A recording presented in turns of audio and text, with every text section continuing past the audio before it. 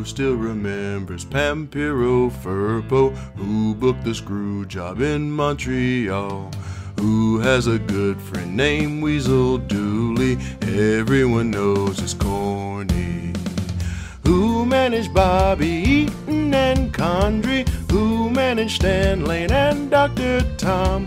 Who's sick and tired of Kenny Olivier? Everyone knows it's corny. Who took a chute, fought off of the scaffolding? Who bled a gusher in a white suit? Who said Ronnie Garvin went up like the Challenger? Everyone knows it's corny. It's Jim Cornette's drive-through.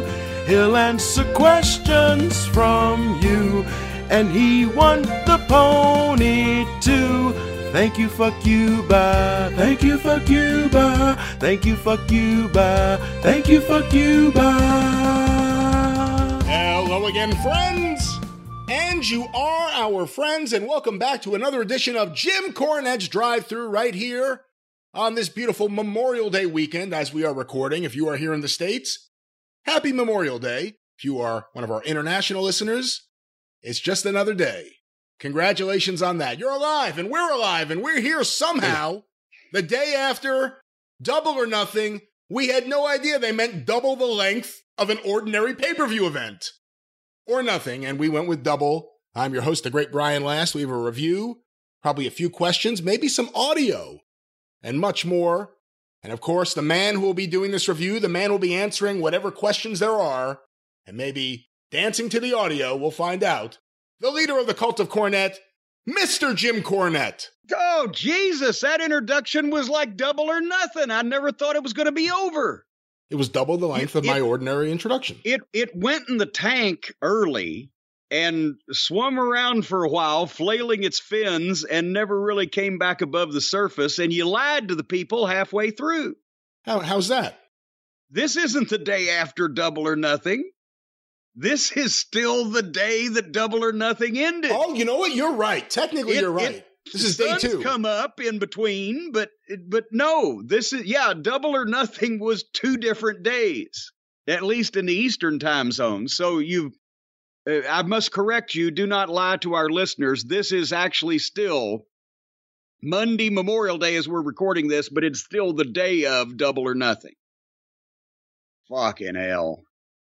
Right before we went on the air, I peeled a callus off of my hand, and it entertained me more than some of the things that I saw. You know, it would have been a heck of I was about to say 2-hour show, but I got 2 hours in. Maybe it would have been a good 2-hour show.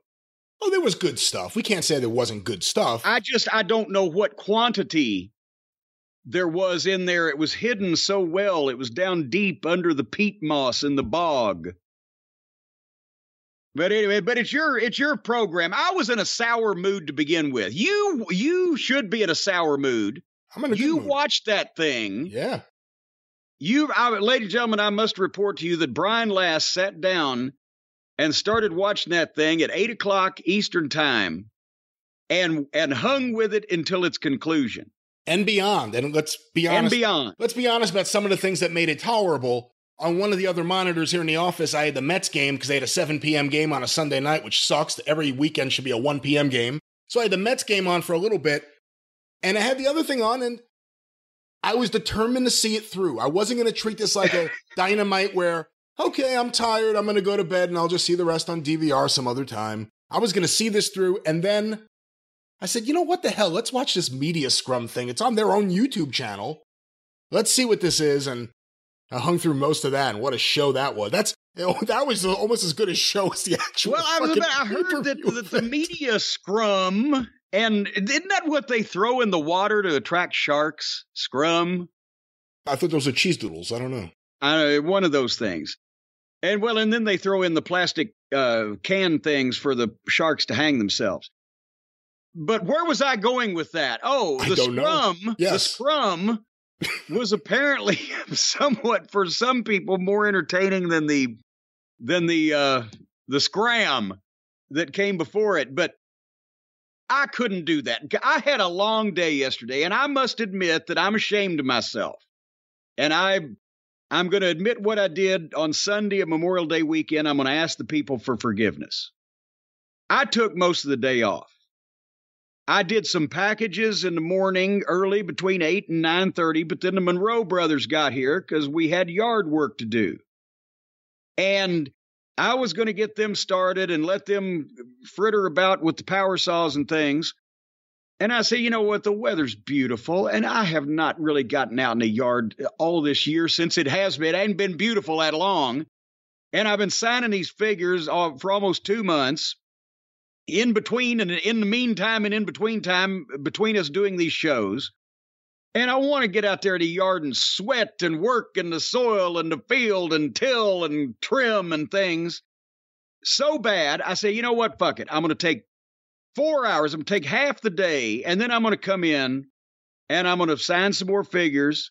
That's going well. We'll talk about that in a few minutes. So I went out with the Monroes because I got a brand new, I got this last year and never even got to use it. Never got out to get a chance to try it out. I got a brand new 20-foot telescoping pole saw / limb lopper.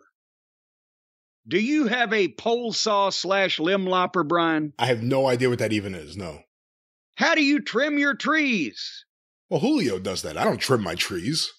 No, you can't let anybody on your property out there have the power to take, just willy-nilly decide on their own what limbs to take out and where. And also, even if they're obviously dead, it gives you a feeling of satisfaction to go and do it yourself. That's what, every year I do trim the dogwood. And I mean, I get down to with the cuticle scissors on it. And it gives me a feeling of satisfaction and relaxation. But a telescoping pole saw / limb lopper is the, and this is the Mac Daddy of all of them, boy. It was the best one they had at Lowe's. It's about a 6 or 8 foot pole, but it telescopes in 2 places, so it reaches out to 20 feet long. And it's got a saw blade on the top of it. And then it's got a limb lopper attachment where if the limb is between, say an inch and a quarter, any thicker than that, it won't work. But you hook this over that and you pull this rope and it just cuts right through it. So you can either saw the bigger ones or you can lop the smaller ones. And we got back on the back fence row where they put the new fence in. They're almost finished with that. And I went crazy with the Monroes, able there to grab all the brush and all the limbs and take them up to the brush pile at the driveway, because that's what wears me out, that fucking wheelbarrow back and forth all the time. I got out there. I must have done 15 trees. I'm a sawing and I'm a lopping. And sometimes I'm just grabbing and just knocking dead branches out of the trees with that thing. And I was a whirlwind of motion. And like I said, got probably 12 to 15 trees done all the way across the back fence row. All the dead stuff out. It looks beautiful, looks neat. And when I stopped to realize what I had done, I said, boy, that looks good. And I hurt. And once I came inside and took a shower, and after all the sawdust had fell in my face, and all the pollen and the spores and everything I'd breathed in, I started hacking a little bit, and then I took that hot shower, but then I started cooling off a little bit. And then about an hour after that, I felt like from the bottom of my ears to the top of my thighs, I felt like I'd been hit and beat with a sack of wet hammers. And I continue that feeling today. So I didn't actually get as physically active as I was going to the rest of that. I took most of that, the rest of the day off.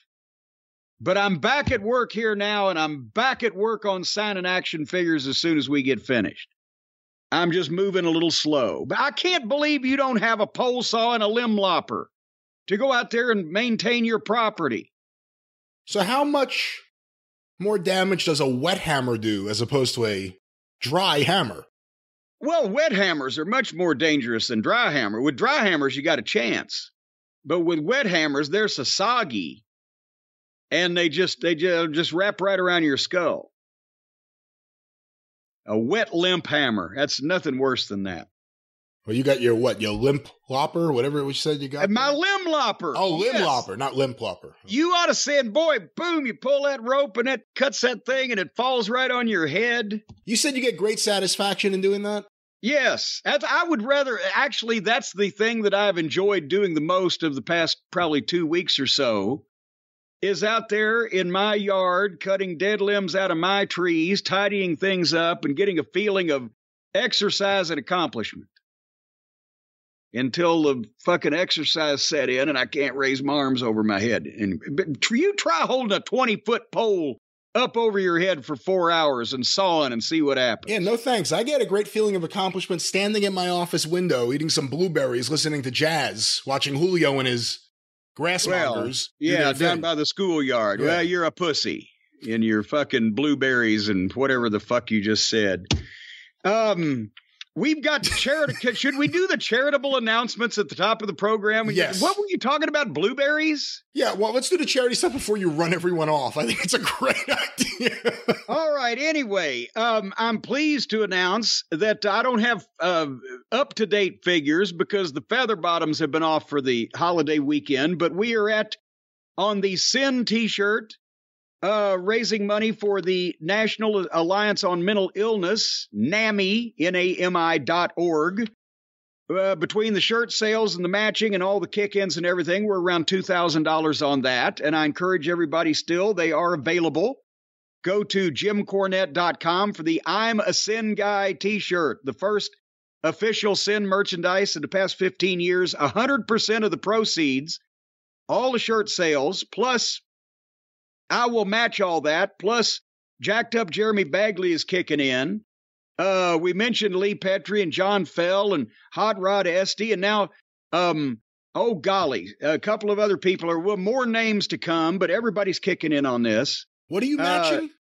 I'm sorry? What are you matching? I'm matching the shirt sales. However much we do in shirt sales, I will match that. You know what? Count me in too. I'll do that too. What are you're saying you're going to buy a shirt or you're going to match all? No, I'll match it too. I'll match it too. Well, now I might give you some crooked bookkeeping on that. Fuck you. I'm out. I'm out. No, come back. I match nothing.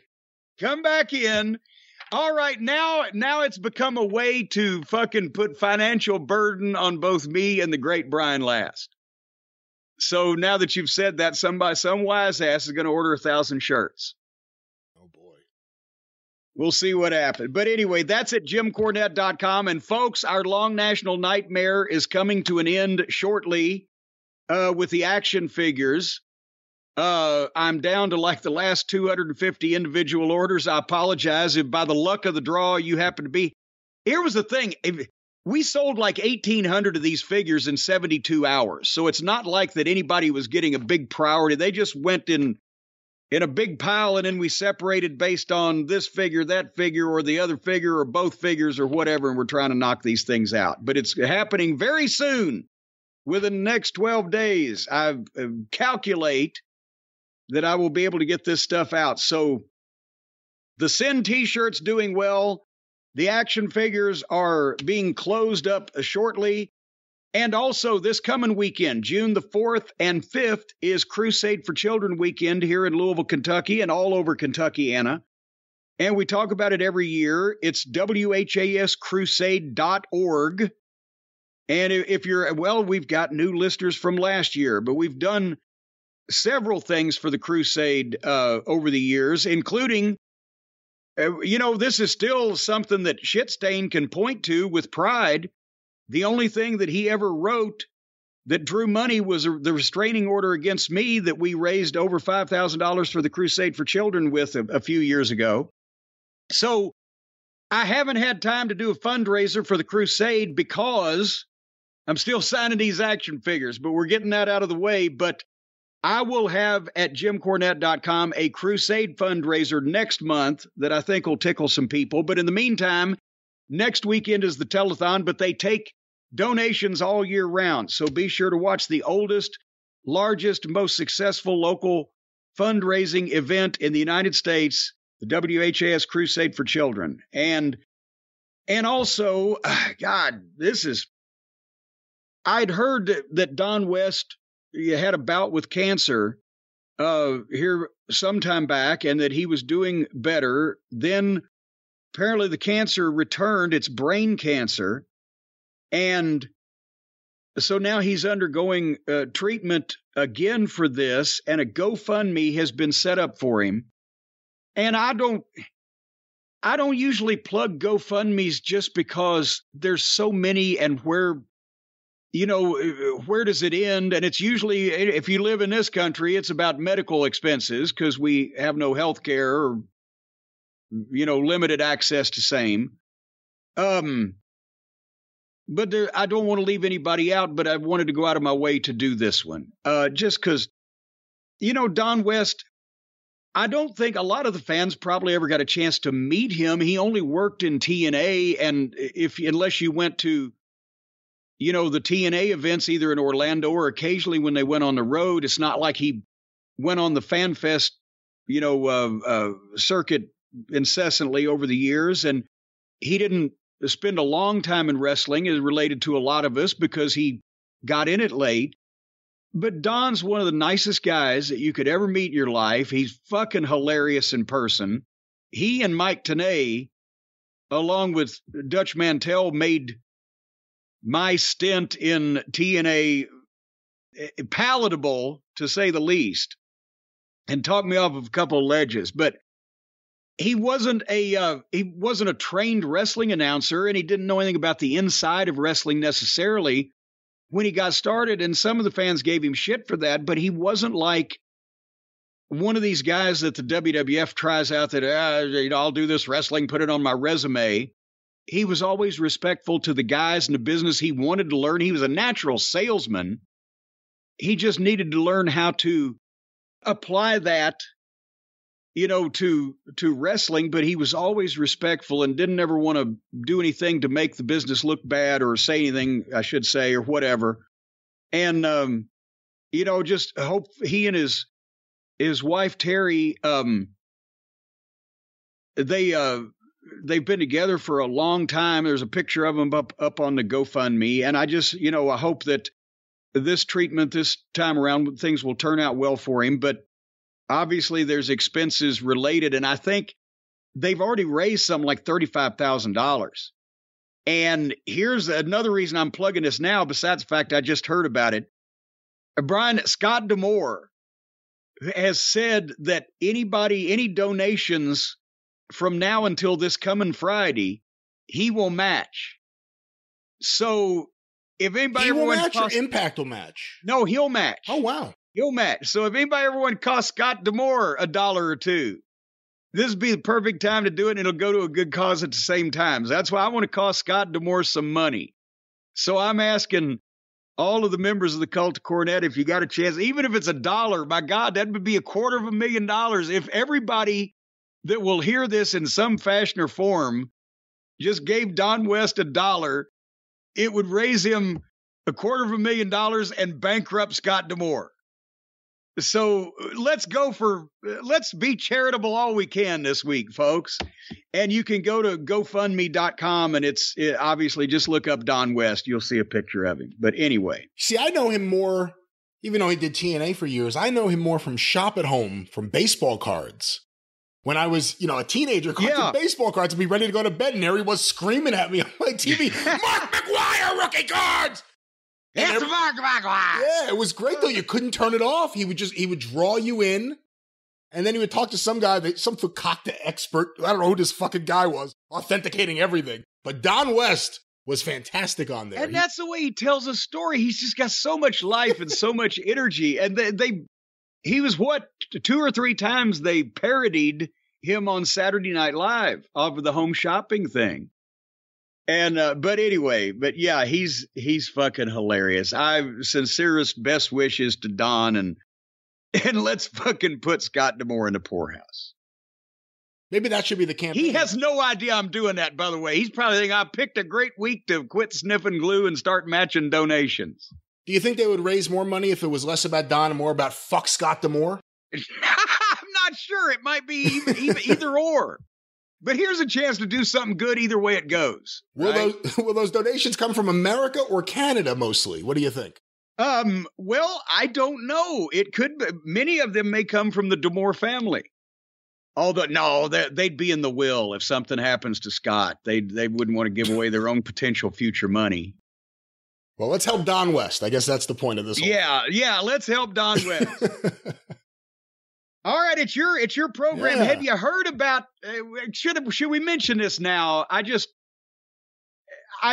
love CM Punk's theme music, and apparently a lot of other people do also.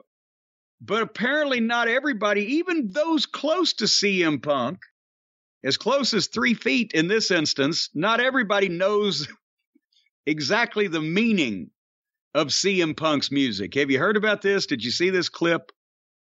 I did see this clip. In general, I hate the whole car karaoke thing. I hate that James Corden guy. So I didn't really want to see the thing, but the one isolated clip was going around, and I was quite surprised by it. Well, yeah, folks, for those of you who haven't seen it, somebody sent it to me. I didn't watch the program, and I'm not sure when it aired, but somebody sent me the clip on Twitter. Just take a look at this, and it's Punk's in the car, and Britt Baker's in the car, and who was Adam Cole up front, or where was Danielson? Danielson. Well, I guess Cole and Punk wouldn't be, but yeah, well, who knows these days? But anyway, there were Danielson was in the car, and somebody else was in the car. Christian, there you go. Thank you. Christian, Danielson, Punk, and Britt Baker. One of these things is not like the other. And they're singing Cult of Personality, and they get to like Mussolini. And Dr. Britt Baker, DMD, says, "What's Mussolini?" Like it's a kind of oatmeal or a version of pasta, like semolina, Mussolini, fucking cream of wheat. What the? She's a dentist, but it was serious because they made fun of it too, and she asked it in such a way. It wasn't like who's Mussolini, it was what's Mussolini is a thing. Did you see Danielson's reaction? Yes. It was the same way I reacted. The same one as mine, yeah. And I mean, and again, she's a dentist. She's a graduate of a major university. Yeah, how many history courses you think she took? Apparently not maybe as many as she ought to have. But I just, everybody wanted to know what I thought of that clip. And I'd like my Mussolini with Alfredo, please. I was so surprised by that. I mean, I guess there's certain figures and certain events you just kind of think are basic history. Like within the last 100 years, things that happened on a world stage for many years with these figures that were around for a long time that had notable endings. You would think that these were the things that everyone would know about. But no, I guess there are people who don't know that history. And those who do not know history or learn from it are doomed to repeat its mistakes. And boy, howdy, that applies to everybody. I have nothing else on the Mussolini. It's just, you know. Like Mussolini's head, we will roll on here with the show. And there's a lot to go over. Are there any other topics you want to go over before the Double or Nothing review? And then we'll get to whatever we can afterwards. But is there any non-AEW stuff you want to go over? Well, you know, big shakeups in the executive world in the WWE. You've heard about this, right? You've read about this. One's out, one's in. Surprising last names. They've passed 2 ships passing in the night. There are now as many Jarretts working in the WWE as there are McMahons. Did you ever think that day would come? It's quite surprising, isn't it?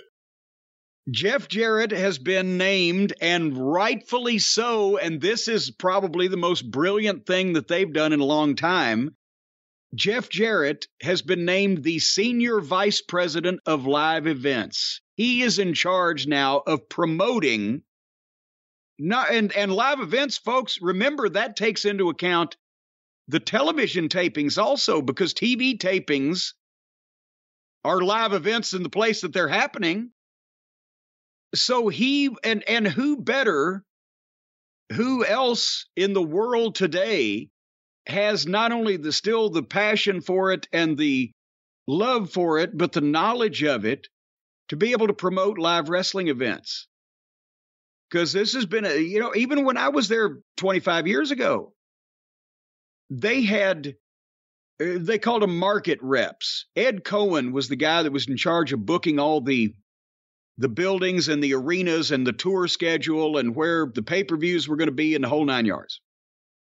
And under him, he had local promoters that were market reps. And the big one was Bob Collins. He was the guy that got all the WrestleManias and promoted all of those. He was the guy with the seniority and that they gave the heavy stuff to. But there were other market reps in various markets. Sometimes they would farm it out to a local person like Jack Koshik up in Milwaukee, because Jack promoted concerts and independent wrestling and metal festivals. He was a promoter. So sometimes it would be the guys like that, but most often it would be market reps, and they meant well, but they promoted every market out of the same playbook. They would promote every town, every building, every arena, everything. They would do the same things they did everywhere, right? Because they thought they were promoting the WWF at that time product everywhere. And obviously, we all as wrestling fans know that every market is different. Every part of the country was different. Every place you could get to those people in different means and advertising in different ways. At one time, this was 20 years ago, I was already back in OVW. Ed Cohen called me and had me come down to Memphis to a marketing rep and promotion and building. I think the reason they were all there was an arena meeting. But all the market reps were in town, and he wanted me to sit down for 2 or 3 hours with them and talk to them about how to promote wrestling events and be cognizant of your market and what special things they're into. They didn't know, if you want to promote Milwaukee, get the fucking Crusher to do an autograph session and the news will come out or something, because the news at that time may not have given a shit about wrestling. They had more important things happen back in those days. Or, in some way create local awareness. Find out where your radio stations are that have fans, not just the ones you want to spend money with. And, things like that. And it's been a problem because, all this time, they don't find people who have an innate knowledge of wrestling and then have them promote the live events. They find people to work in the company and then teach them how to promote wrestling. So with Jeff, who has more experience than probably anybody, not only the companies he started, but growing up in the business and all the other things that he's into, because he's got that drive, whether it be the minor league baseball or whatever the fuck. He talks to people. He finds ways to put shit together.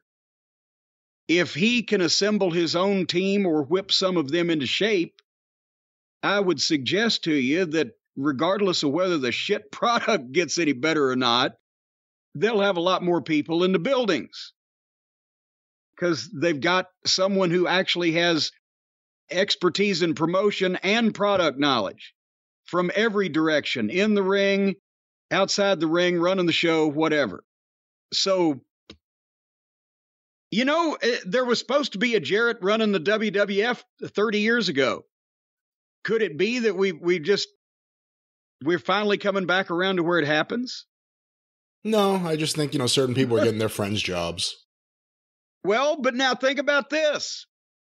There is as many Jarretts working in senior positions in the WWE now as there are McMahons. Because Right. we're at one each. And Jarrett is 25 years younger than Vince. What and you've heard the rumors of Stephanie, her leave of absence. I heard. I mean, we discussed on the leave of absence is not a rumor. She's taken that, but the rumors now that are swirling about why she decided to do that. I have not heard rumors about why. I mean, we've all opined about why we think it could be, but is there a firm story that's going around now? Well, there's not a firm story, but you're smelling things, and when you smell something, it's generally fire or a fart, one or the other. Apparently, she took over remember when Michelle Wilson got shown the door? She was one of the high-ranking executives. Wasn't she one that Vince got up on the wrong side of the bed that day and fired her and put Nick Khan in? George Barrios was the other one that went with Michelle. Both of them went at the same time, and then Nick Khan took over. Yes. So apparently Stephanie absorbed some of Michelle Wilson's duties, and all of a sudden, as an executive in a major publicly traded company, she wasn't just running around riding herd over the writing staff or, being the billionaire princess. She was actually expected to do, like, whether it be wrestling business or anything else, high-level executive shit. And apparently, from what people are internally have been supposedly saying, she wasn't getting rave reviews for that. So she might have got her nose in a snoot and said, well, hey, my husband was at death's doorstep and I was ready to push him right on through and I was still working and you didn't appreciate it. So now I'm going to go home and spend some time with my family and adopt could this be the Bret Hart, I'll go home and let Shawn Michaels twist in the wind and then come back to save the day theory? Or I think someone's going to have to come save the day. I don't know if it'll be Stephanie, and I don't know who's going to champion for Stephanie. Is it going to be Nick Khan? Is he going to go, we really need Stephanie back? No matter what the problem is, or are they going to want to get their own people and staff their own people, as opposed to someone who is a McMahon, and there's something that goes with that no matter what role they have in that company. I always thought the best role for her was the chief brand officer gig. Because respectfully, and I know there are legitimate chief brand officers, but from my experience, it's a jerk-off position. It's literally the position you give the daughter of the boss. I think like the Dallas Cowboys, Jerry Jones's daughter's the chief brand officer. Stephanie was the chief brand officer. What does that mean? Remember Brandy was the chief brandy officer. Hey, why isn't Brandy up for the position of replacing Stephanie? She's got the experience more than anyone else. But anyway, that's what the position is. You go out, you speak, you say, Andre the Giant's my best friend. We do great things. We put smiles on faces. We want to work with your charity. You represent the brand. That's it. She was good at that. She was good at that. You can't deny that. But in terms of executive duties in the office, I've never heard anyone say what a great executive Stephanie is. So apparently, she wants to create some space for people to start saying that. The question is, are a lot of people going to be saying that? We shall find out. But mark my words, Jeff Jarrett will be climbing the ladder. That would be when whatever fucking Megalon Corporation Mach 3 buys this fucking thing and they decide, we ought to install Jeff Jarrett as the top wrestling guy. What a reversal that would be. What a disaster that'll be. No, now wait a minute. You mean to tell me that you think that Jeff Jarrett, if he had sole control, would be responsible for a worse wrestling product than the WWE is currently foisting off on us? I don't think it would be a worse product. I also don't think it would be a very good product. And I've not seen much from Jeff Jarrett from the shit I've seen over the last 25 years. I have not seen enough that makes me think he's someone who should be leading wrestling to the next level. I think you need younger people. I think you need new people. And I think the problems, and I think Jeff is the most capable of the bunch. I'll say that. And he's useful. But the problems, I think, right now in wrestling are the system in WWE with the John Laurinaitis and the Bruce Pritchards and the Jeff Jarretts, the career guys. And again, Jeff's more capable than both of those guys put together. But I think you need a complete change and a complete shift, and it has to be generational, too. Well, who's going to drop down and shit this guy that you're looking for out? I'm not going to sit here and start advocating for certain people, but I don't think that's the answer. What I'm saying is when shit is gone as sideways as all of this, at least look for people that won't suck. Yeah. Speaking of people who won't suck. Yeah, who's that?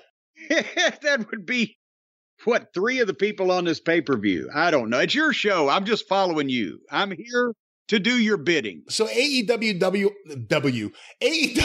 Double or Nothing. There's too many W's and doubles back to back there. But unlike previous AEW pay-per-view events, there wasn't much of a pre-show live in the arena. They aired a lot of the pre-tape packages, which are great. Goddamn, every man in the arena would have needed to shave after the 3rd match if they'd have done a pre-show. Well, I meant to say that maybe some of the matches that were on the main show traditionally would have been on the pre-show. It's just everything got pushed to the main show to extend the main show, which Tony Khan explained was part of a strategy. Should we talk about that ahead of time? His strategy for what he did, and you can try to explain it to me. Okay. Or not. I thought you were going to start talking and then I would explain. But here's from what I gather, Tony Khan figured out, and we have some audio we'll play later in the show. Tony Khan figured out that due to the basketball game being a big deal, there was a chance to get late buys.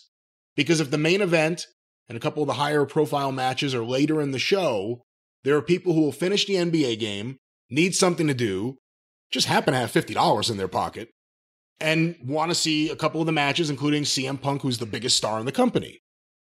And that was part of his strategy. He also talked about the fact that UFC's big fights, the main events, and it happens in boxing too, those don't go on usually until very late. And again, this was part of the strategy. And the only thing I didn't understand was Tony Schiavone on air pushing, you still got time to be a part of this. Yeah, I'm a part of this. I bought the pay-per-view event. Yeah, you still have time to watch the show where I'm speaking to you now. Who else would be hearing this, Tony? But here's the thing. Let me ask you this. Has it ever happened in history that somebody finished watching a free basketball game on television and said, oh, you know what? That pay-per-view that I could have bought and recorded in its entirety before this is still on, so I'm going to now buy it for the same price to watch the main event match only.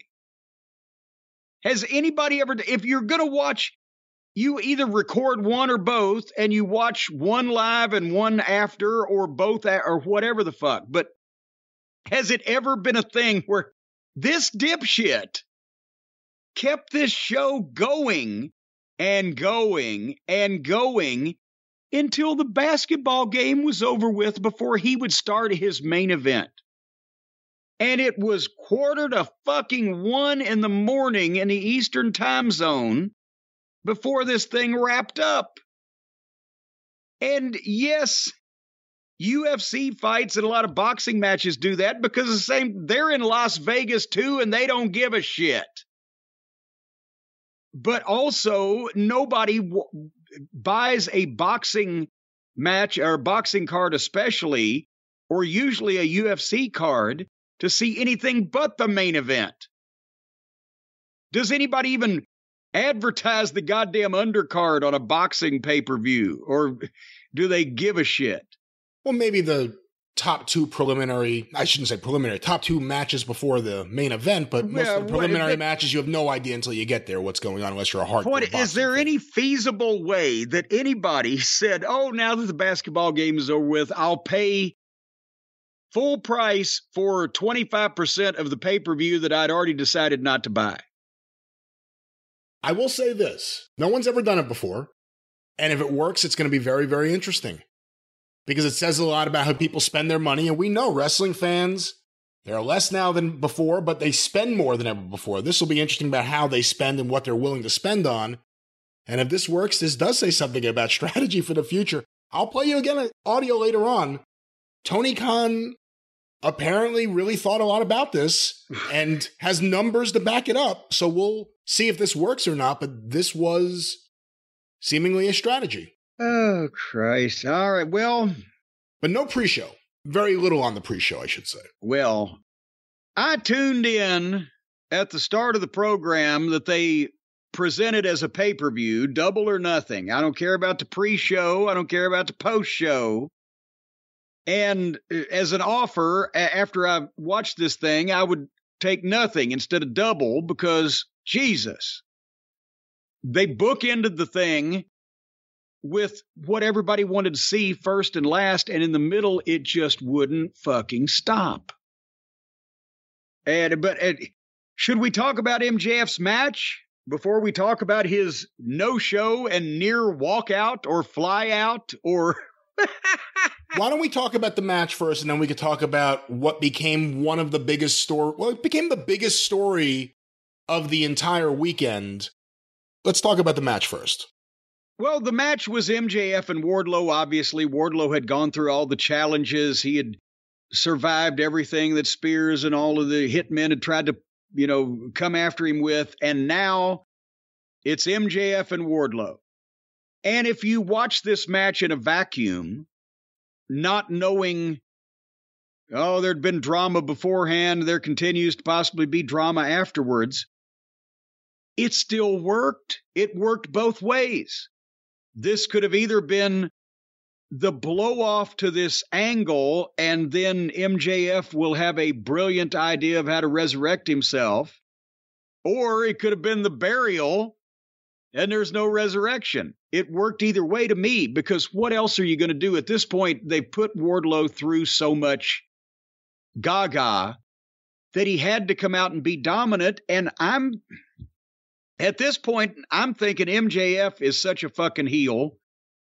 He can, with all the shit that he did, and the attention was still on him through this whole thing. It was on him trying to escape. It was on him trying to get an advantage. It was on him. Though the referee sees him, he can't use the ring.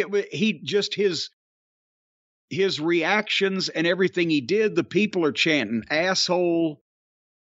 The fucking...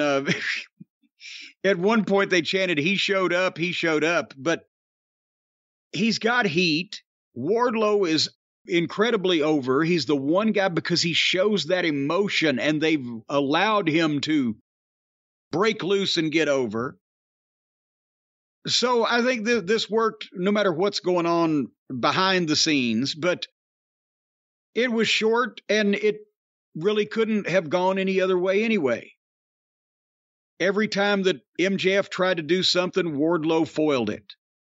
Every time you thought that Wardlow finally got his hands on MJF, he would eye poke or whatever the fuck, or in some way get out of it, until finally they did that spot where the MJF was selling, but he got the ring out from his tights and put it on, but the referee was standing right behind him and grabbed it and took it off. And then, of course, MJF offers him triple pay and a handshake, which gets him a boot and a power bomb. When's the last time a power bomb got a pop like that? The Attitude Era, probably. And then from there, MJF just sold, and Wardlow did the slow milk. Powerbomb 2, Powerbomb 3, 4, and 5, the foot on the chest, and broke his own cover at 2. 6, 7, 8, 9, and 10. Foot on the chest, 1, 2, 3. And they stretchered MJF out with the neck brace and oxygen mask. The only thing I couldn't figure the fuck out is then Tony brings Wardlow to the entranceway, and they announce that because he's won, now he has a contract, he's all elite. And Wardlow didn't say a goddamn word. Tony just walked off and left him standing there to wave at the people. He didn't need to do the Gettysburg Address, but he couldn't go 30 seconds like, finally, my time has come and you'll never see anything like what's coming up, blah, blah, blah, whatever the fuck. Just, bleh. They've either let the talent talk incessantly or not at all. But, what else could they have done here, even if there wasn't drama going on with MJF? And is it smart that now everybody's talking about the drama about MJF instead of the fact that MJF just got beat? No, it's very smart. It reminded me a lot of, for very different reasons, SummerSlam 91, Brett versus Mr. Perfect. Because it felt weird watching it, and as a kid, we didn't realize that was the last time we were going to see Mr. Perfect for a little while. It was his last match. Kind of felt like that here. It felt a little detached. Like it felt like MJF, it was his last match for a while, and clearly it was. They finished up a lot of stuff. Taking the ring off his finger, finished up everything with him in the ring from the very beginning of AEW. He's finally lost his ring. They couldn't have put Wardlow over more. No. I mean, 10 power bombs. I was feeling for MJF after a few. 10 well, power he bombs. was feeling after a couple of them. Did you notice there was a couple of them, hands went back. Like, oh, Jesus Christ, not this again. And by the way, whatever anyone wants to say about MJF and the events of this weekend, Wardlow gets put over this way because MJF put him over this way.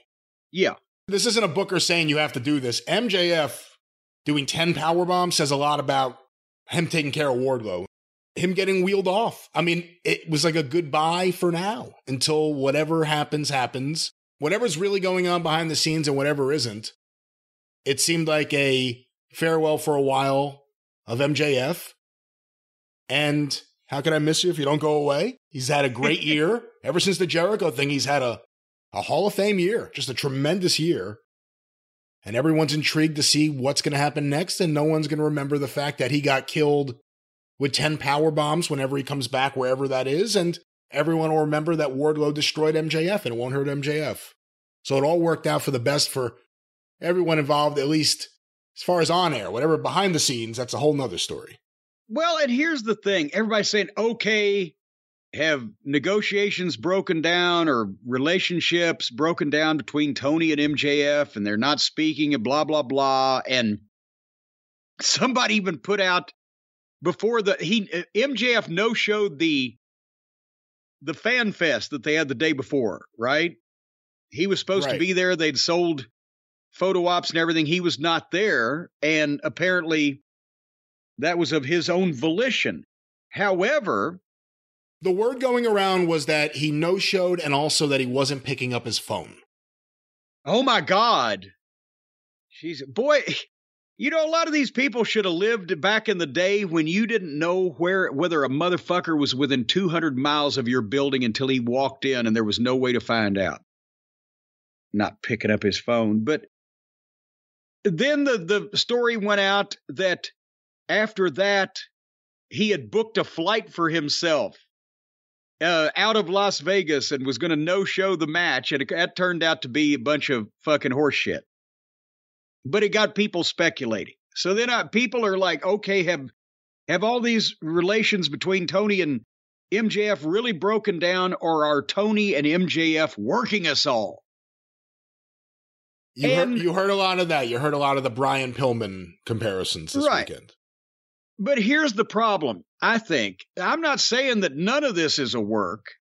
I'm just saying I can't imagine that Tony Khan would be in on it.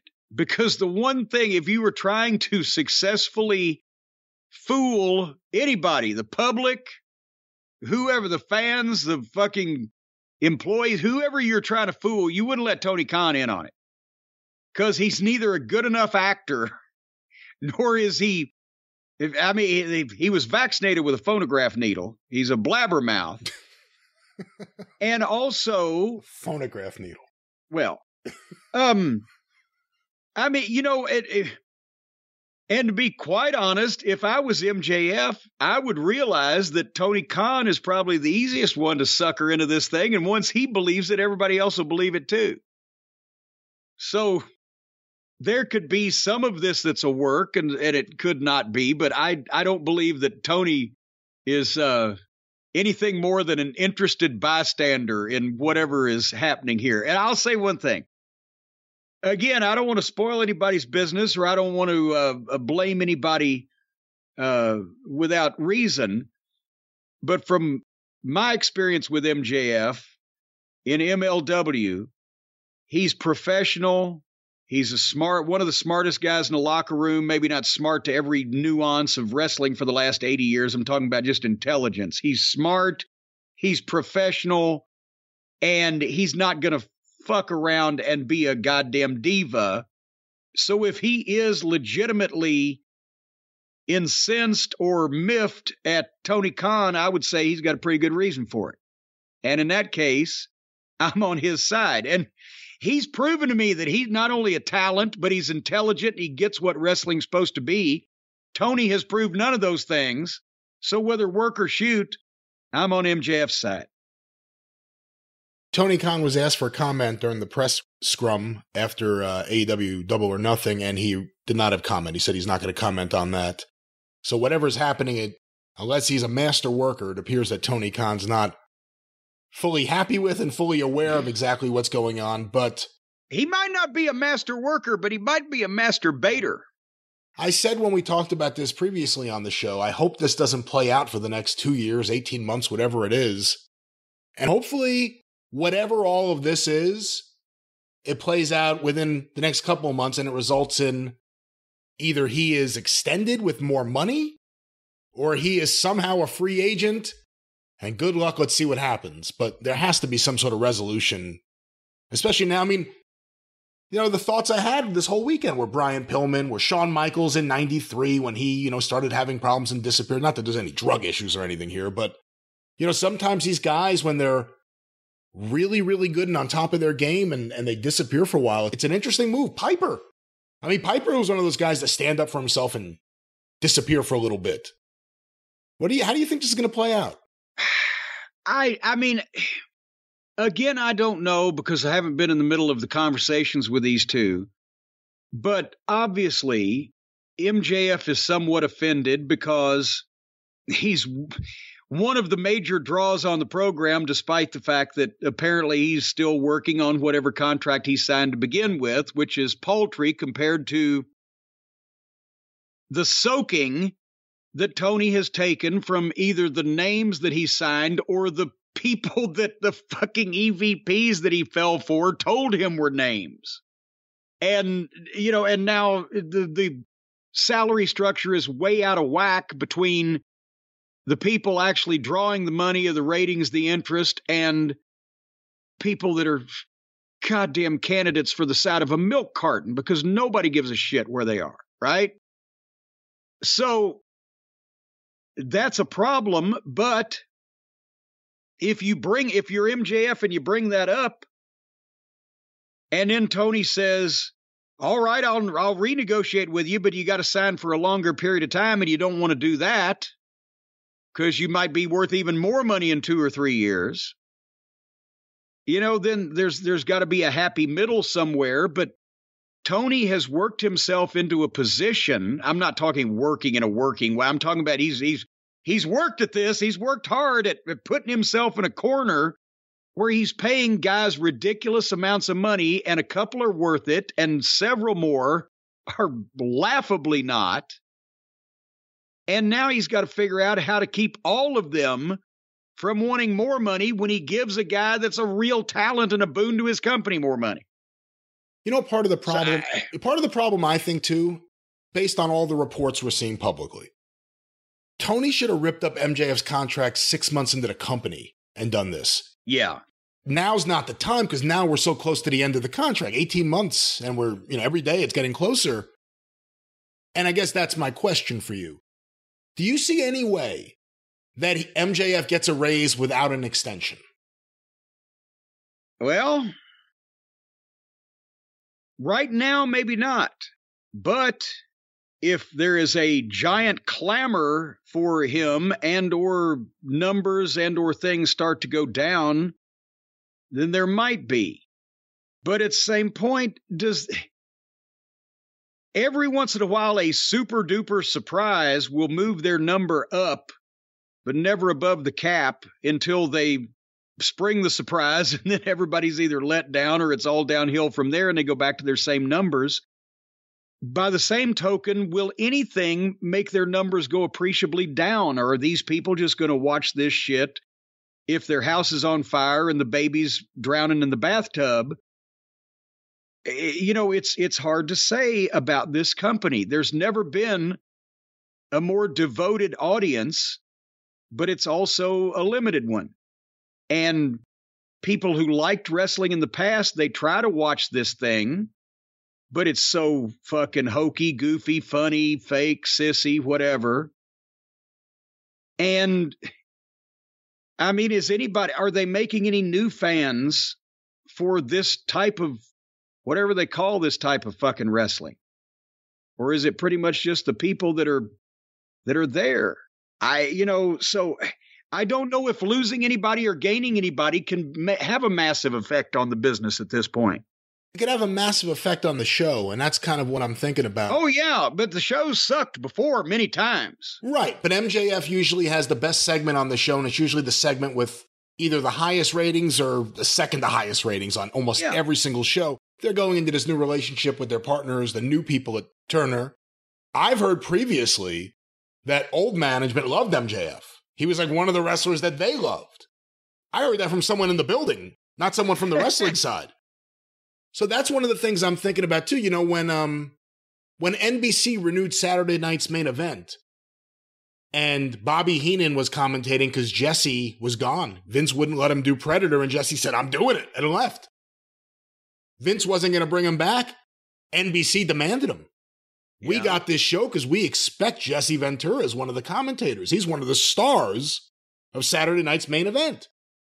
Again, that's the way the NBC people saw it. We don't know the way the new management over there, the way they see someone like MJF. Well, TBS in 1989, without Flair, the deal wouldn't have been done. And Flair didn't know this until after the fact, but the deal wouldn't have been done because Flair was the only wrestler that Ted Turner actually still recognized and remembered as being a star. So things like that happen. I have a feeling if you had introduced him to Missy Hyatt, that deal would have been done. Well, but it would have taken longer, and he would have, but where's Ann? Ann Gunkel, where's Ann? I don't know. I'm not even saying he had to do anything. I just say introduce him. The deal's done. But I think this whole thing, hopefully it plays out soon just because there's only so much we could take for so long. We kind of want the drama to go away, and we could focus on the on-screen drama, wouldn't you say? Well, actually, no, because the on-screen drama is the shits compared to the backstage drama. I'd like to focus on that exclusively. We wouldn't have to watch the television program. Well, we did watch the television program, of course, it being Double or Nothing. But around this point in the show, I was starting to get hungry. I was thinking, I'd really like to have a hot dog and a hamburger and something else, anything else but this show. Were you getting hungry? You went right to the hot dogs and hamburgers because it's Memorial Day weekend, but you should have gone, Brian, straight to your favorite, the bacon-wrapped fillets. You used to try to eat filet mignon at least 3 days a week until you got busy with children and an empire. But folks, it's Memorial Day weekend. Father's Day is right around the corner. What does that have in common? Everybody wants to grill out. Everybody wants steaks, meat, cattle byproduct. That's what I want. As a matter of fact, today, as soon as we finish recording this program, I am having, and so is Stacy, I'm going to give her some too, bacon-wrapped fillets from Omaha Steaks with some shrimp cocktail and a big old baked potato and some of the Omaha Steaks delicious caramel apple tartlets for dessert.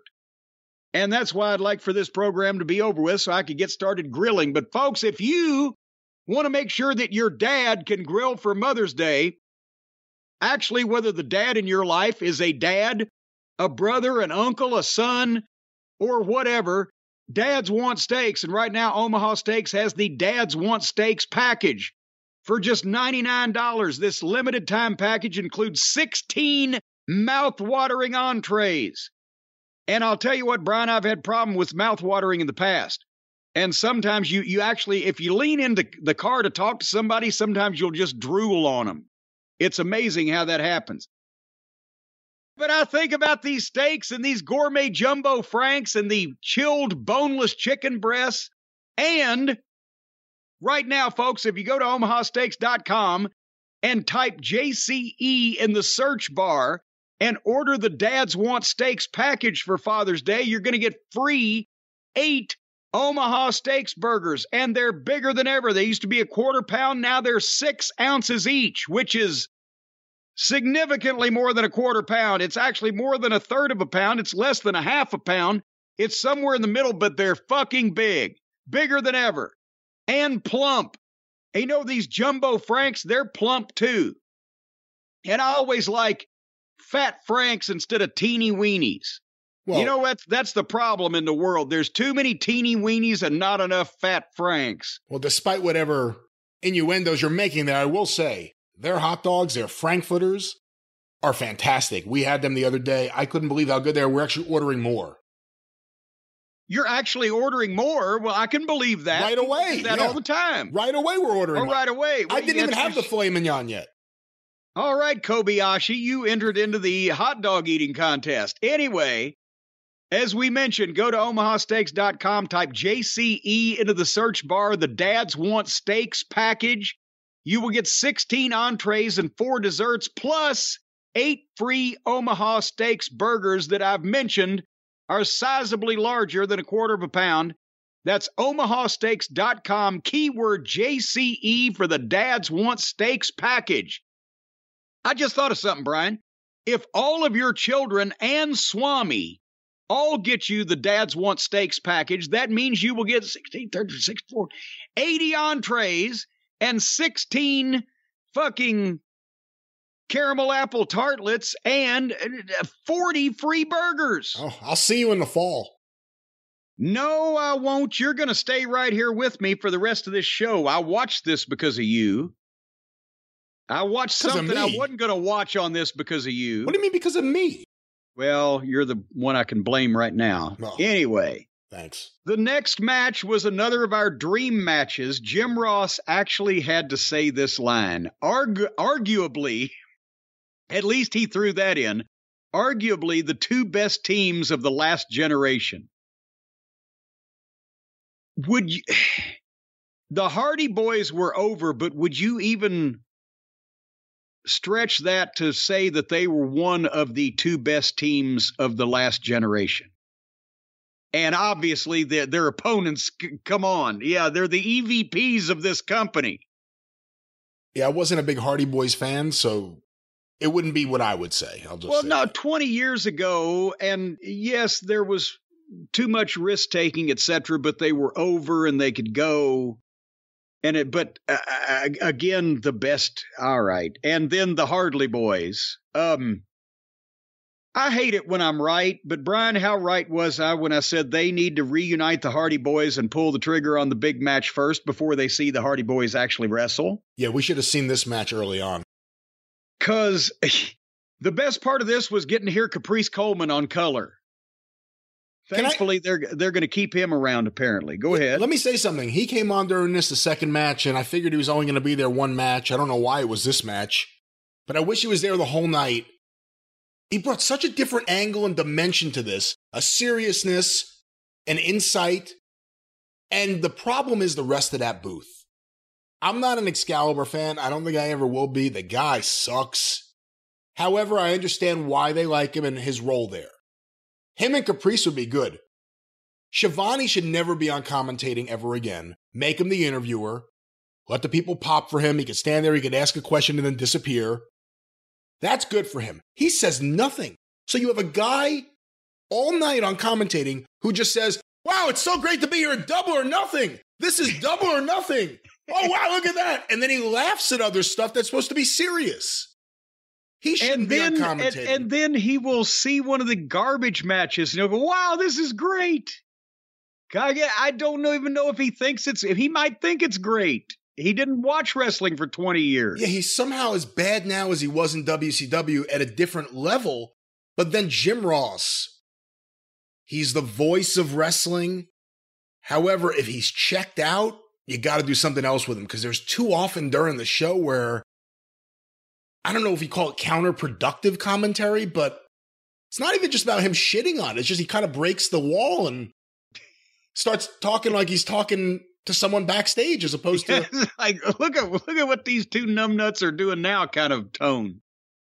I'm telling you, Excalibur and Caprice Coleman, add Ian Riccaboni if you want to get another thoughtful voice in there. Well, there's how about just Ian Riccaboni and Caprice Coleman? They won't do it. Sockface. They won't do that. Excalibur's their guy until the Young Bucks lose all power. Excalibur's their guy. Okay, so ladies and gentlemen, Brian last said it. When the Hardley Boys get kicked out on their fucking middle school sized asses, we can actually get a good announcer. We'll see what happens. We'll see what happens. But Caprice Coleman, this is a few times now, I think twice that we've seen him on AEW TV, and he has been just a breath of fresh air. I hope they have him do a lot more. He's great. But unfortunately, this match was not. And I mean, let's face it. The Cucamonga kids get heat as heels because the visual is two children dressed like idiots being allowed to do wrestling moves and act like dipshits because they're allowed to, because they're part of the company. And this is ridiculous heat. And Matt and Jeff Hardy can't move anymore. And they could be sloppy when they were 25 years old and full of piss and vinegar and over, and the people loved everything, and they looked like they weren't killing themselves, even though they were killing themselves, which is why they look like this now. But my God, when they got heat on Jeff, it was like getting heat on Bernie from Weekend at Bernie's. That's Bernie Lomax you're talking about? Yeah, and Bernie. And I felt like somebody had a string tied to one of his hands so he could flail his hands around, And then Nick of the Hardley Boys missed what do they call it? Twist in the whisper in the wind. He missed that off the top rope on purpose. And then Jeff is supposed to hit him with one, and Jeff couldn't get up on a top rope. And I'm serious, he couldn't get on. You saw this, right? He couldn't get up on a top rope. And the Hardley boy is waiting on him for 10 seconds. And then Jeff hits the flip and gets up, and apropos of nothing, because nobody's anywhere near him, just dives to make the hot tag to Matt, which was cold because... And it would it wouldn't end, and they started getting heat again. And then the Hardys made another comeback. And then there was the constant four-way back and forth where there's that Knox, the corpse referee, completely useless. If I took over the company, he would be the first person I fired before Pockets, before any of them, because at one point or another, everybody else in this company has done something good, even if it would just take a fucking backdrop. That one thing. Tell me the first useful thing that Rick Knox, the worst referee in the history of wrestling, has ever fucking done. He distracts with his uselessness because you sit there going, look at this fucking useless fuck. He's completely useless. He can't even count to 10. He can't get anyone out of the ring. And again, he'll be there until the Bucks are done. He's their personal referee. Well, yes. And that's why, again, that's why the company was the shits out of the gate, because they made it an indie-rific outlaw show. And then Tony got some money and balls together and bought some talent. And now it's schizophrenic. There's wrestlers and there's this fucking outlaw bunch. And it just doesn't go together. But this went twice as long as it should have. And four-way for minutes. And the Cucamonga kids were hitting the super kicks like they were kicking Fabergé eggs. And then they set upstairs on the floor of the ring steps, and Knox just stood there and watched everything, and they put Jeff on the stairs, but then Matt and Jeff foiled it, but then they put Matt Jackson on the stairs, and Jeff swantoned him off the top rope onto the stairs, and then there were some 2 counts, and then they hit a couple more finishes, and then Jeff hit a swanton 1, 2, 3, thank fucking God. And then Jeff bails over the rail and runs out into the crowd. And it was a mess, not a match. And they've already exposed Matt and Jeff Hardy against job guys as this is about what you're going to get now, which is why the people were kind of sitting there going, this is what we're getting. And the Bucks tried overly hard to make it palatable which since their shit looked stagey to begin with, it just looked even more stagey. I don't know what else to say, but the thing to do was get them back together, get them in a big match on a pay-per-view as quick as possible without showing the people that they're getting 2022 Hardys instead of 1999 or 2002 Hardys. Your thoughts? I'll try to focus on positives. I think Nick Jackson is very talented.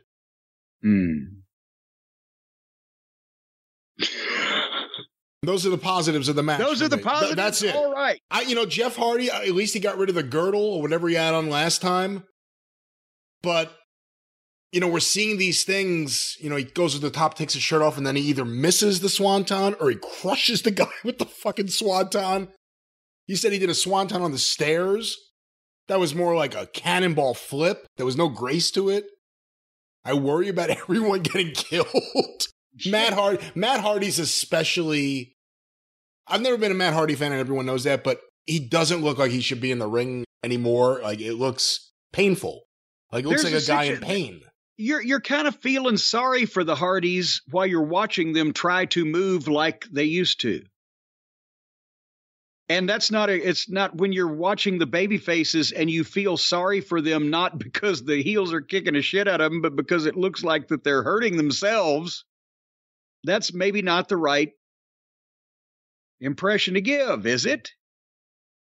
No, but there were a limited amount of things they could do with the Hardys coming in. And they chose to do certain things that were questionable. And these are the end results. They didn't go right to the Bucks. Now we had the Bucks match. I don't ever want to see these two teams again. I don't know if we would. The Hardys went over. It seemed like it was kind of the Bucks giving them a gift. Like, hey, we loved you guys. Here's your victory. We'll put you over like we did Private Party. And then we'll go do our show somewhere else. Well, speaking of a show somewhere else, the next match was for the prestigious TBS title, a.k.a. That Bitch Show, with Anna Jay challenging Jane Cargill. And yeah, on a 5-hour show, I'll watch Jane, but I ain't watching Anna Jay. And what you got against her? She's trying hard. Oh, God. She's got a great look. So's a school crossing guard. That doesn't mean I want to fucking put them on network television. The highlight for me was Mark Sterling did a comedy fight with old little Brutus. And then Jane won, and apparently Sterling is out of the picture because now here come Malcolm Bivens. Malcolm Bivens is here now. Malcolm Bivens is there, but apparently his old name before WWE was Stokely Hathaway. I thought he was Stokely Carmichael. Oh, no, that's a different guy altogether. That's a different guy. But the thing is... What about... Was he the guy that used to be partners with the guy that made Van Camp's Pork and Beans? No, that's someone else altogether. That's Jeff Van Camp you're thinking of. But no, what I was going to say is he comes out there. We've never seen him on national TV with this name. I wasn't even sure what the name was. Excalibur immediately was like, that's Stokely Hathaway! And then Shivani's like, oh, wow, Stokely Hathaway, this is great! And Jim Ross, the only one, is like, who's Stokely Hathaway? Yeah. That was exactly he said. Oh my God, it's Stokely Hathaway. And Jared's like, I've never met Stokely. But here came Malcolm Stokely, or Bivens Carmichael. And, or what is his name now? Stokely? I think it's Hathaway, isn't it? Hathaway? Jane Hathaway. Here came Jane Hathaway and Stokely Cargill. and the baddies. And here came Chris Flatlander, and Ember Moon showed up. Athena. That was one of those late Who singles. Athena. Yes. I was wondering. That's Athena. I had no idea how much I need her. Yeah. Well, I wish Roger Daltrey was here. Why didn't they get Roger Daltrey on the show? They had so many other musical acts. Some that were real musical acts that people like, and some that just love to dance and prance around, playing out their rock and roll fantasies. Where was Roger Daltrey? That's my question. I would have even taken Townsend at that point. So the next match. You're not excited about Athena? No. Obviously, there were fans that were excited because she was previously on another show, and here she is. Yes, and that's the thing. Everybody that shows up from the WWE, they're going to go, oh, my God. They hate the WWE, but they love for their wrestlers to show up because now they won't be mistreated over here. They can be happy and contented. And then they'll be booked into obscurity in the next 6 weeks, and then the new wears off, and then they don't care. I mean, has anybody come from the WWE and been, and I don't include Punk in this because he didn't come from there. He's been there, but he didn't come from there. Has anybody come from the WWE and been more over in AEW 2 months later than they were when they started? 2 months later, we count Miro out of the picture. The only one I could think of off the top of my head would be Moxley. Even though he had a different name, he was kind of fresh off their TV. Yeah. And these people are big fans of garbage, so they love some Moxley. But other than that, Andrade, Malachi Black, we brought up Miro. Of course, the first few months of Miro were a complete disaster, and now he's making motion pictures and TV shows. Adam Cole, Keith Lee. Danielson was about as over as you could be, and they still love him. We still love him. We just can't find him anymore, covered up in all of the hoo-ha. But anyway, nevertheless, House of Black, Malachi and Buddy and Brody against Pac and Felix and Penthouse. And again, I've said this is another one that people are saying that Pac makes $1 million a year, which that has to be gaga. Seriously. At the start of this, I wrote, this could be comically rotten, so I will give it a minute. And, of course, the corpse referee again, so you know it's going to be chaos. Felix and Malachi, did you like they were ducking kicks that weren't coming within 5 feet of each other? It's like they work out a martial arts movie routine and they don't have the camera tricks because they're live with a crowd on all 4 sides of them. The House of Black looked like the family of pandas with all of their although when Brody King got in, he looked a little like Kamala. Think about it now. Kamala's white face paint and all of Brody King is tattooed, so he's kind of dark. What did you think of the white face paint? That was a different look than we usually have seen. Yes, they look like fucking morons. They look like outlaw, bullshit, garbage, independent wrestlers, which is where their minds are in this whole, this was a fucking mess. And I tried to describe it. Modern tag team wrestling, no tags and no wrestling. Endless moves over and over with no logic, back and forth with no baby faces or heels. No way to understand what the fuck's going on. Then everything stops dead for a second, and then they figure out what they're doing and start it again. One of the highlights was Felix picked up one of his opponents, handed the guy to another opponent. The guy's partner just took him in his arms, and then Felix kicked the guy's knee so he'll powerbomb his own fucking guy. And the only reason I didn't turn this thing off at this point was because I couldn't believe what I was seeing, and I thought it could get even worse, and it did.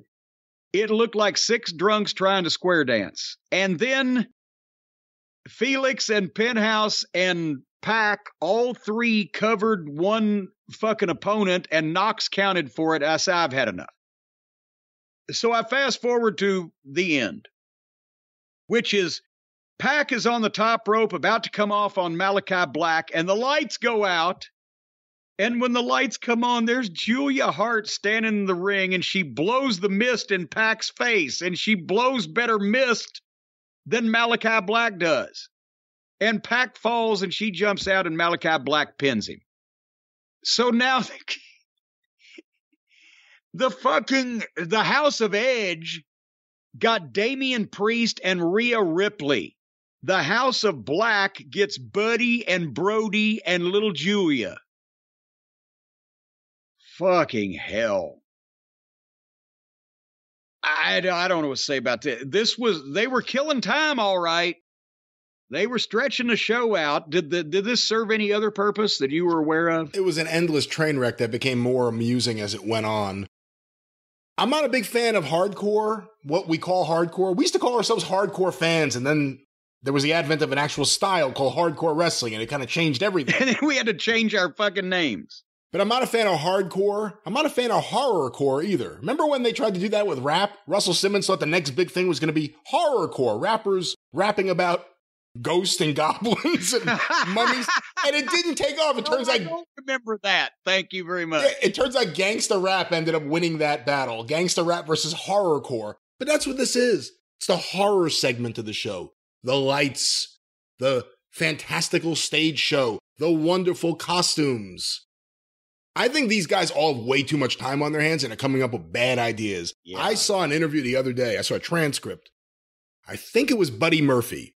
Change his name. Get rid of Buddy if he's a bad guy.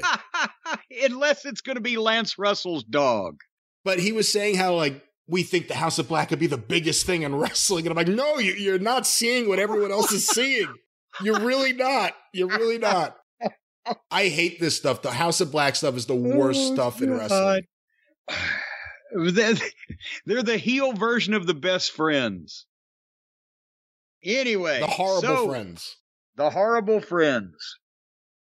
The Owen Hart Tournament men's division concluded. Samoa Joe versus Adam Cole. And remember, we said we'd take Adam Cole versus Kyle O'Reilly because we know that's a good match. Those guys have worked together many times. And we would take Adam Cole versus Samoa Joe because Joe's been fucking fantastic.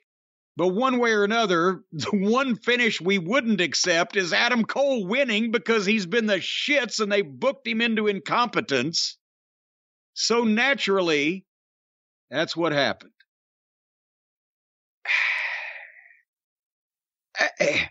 So Adam Cole could not beat Pockets. He couldn't beat the lowest guy on the totem pole.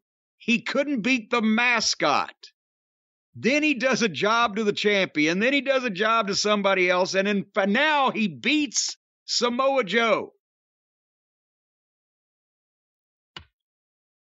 Again, Joe has been impressive, to say the least, in everything he's done because he manhandles people. He's a grown adult man. He looks like he's serious. He looks like he's manhandling you.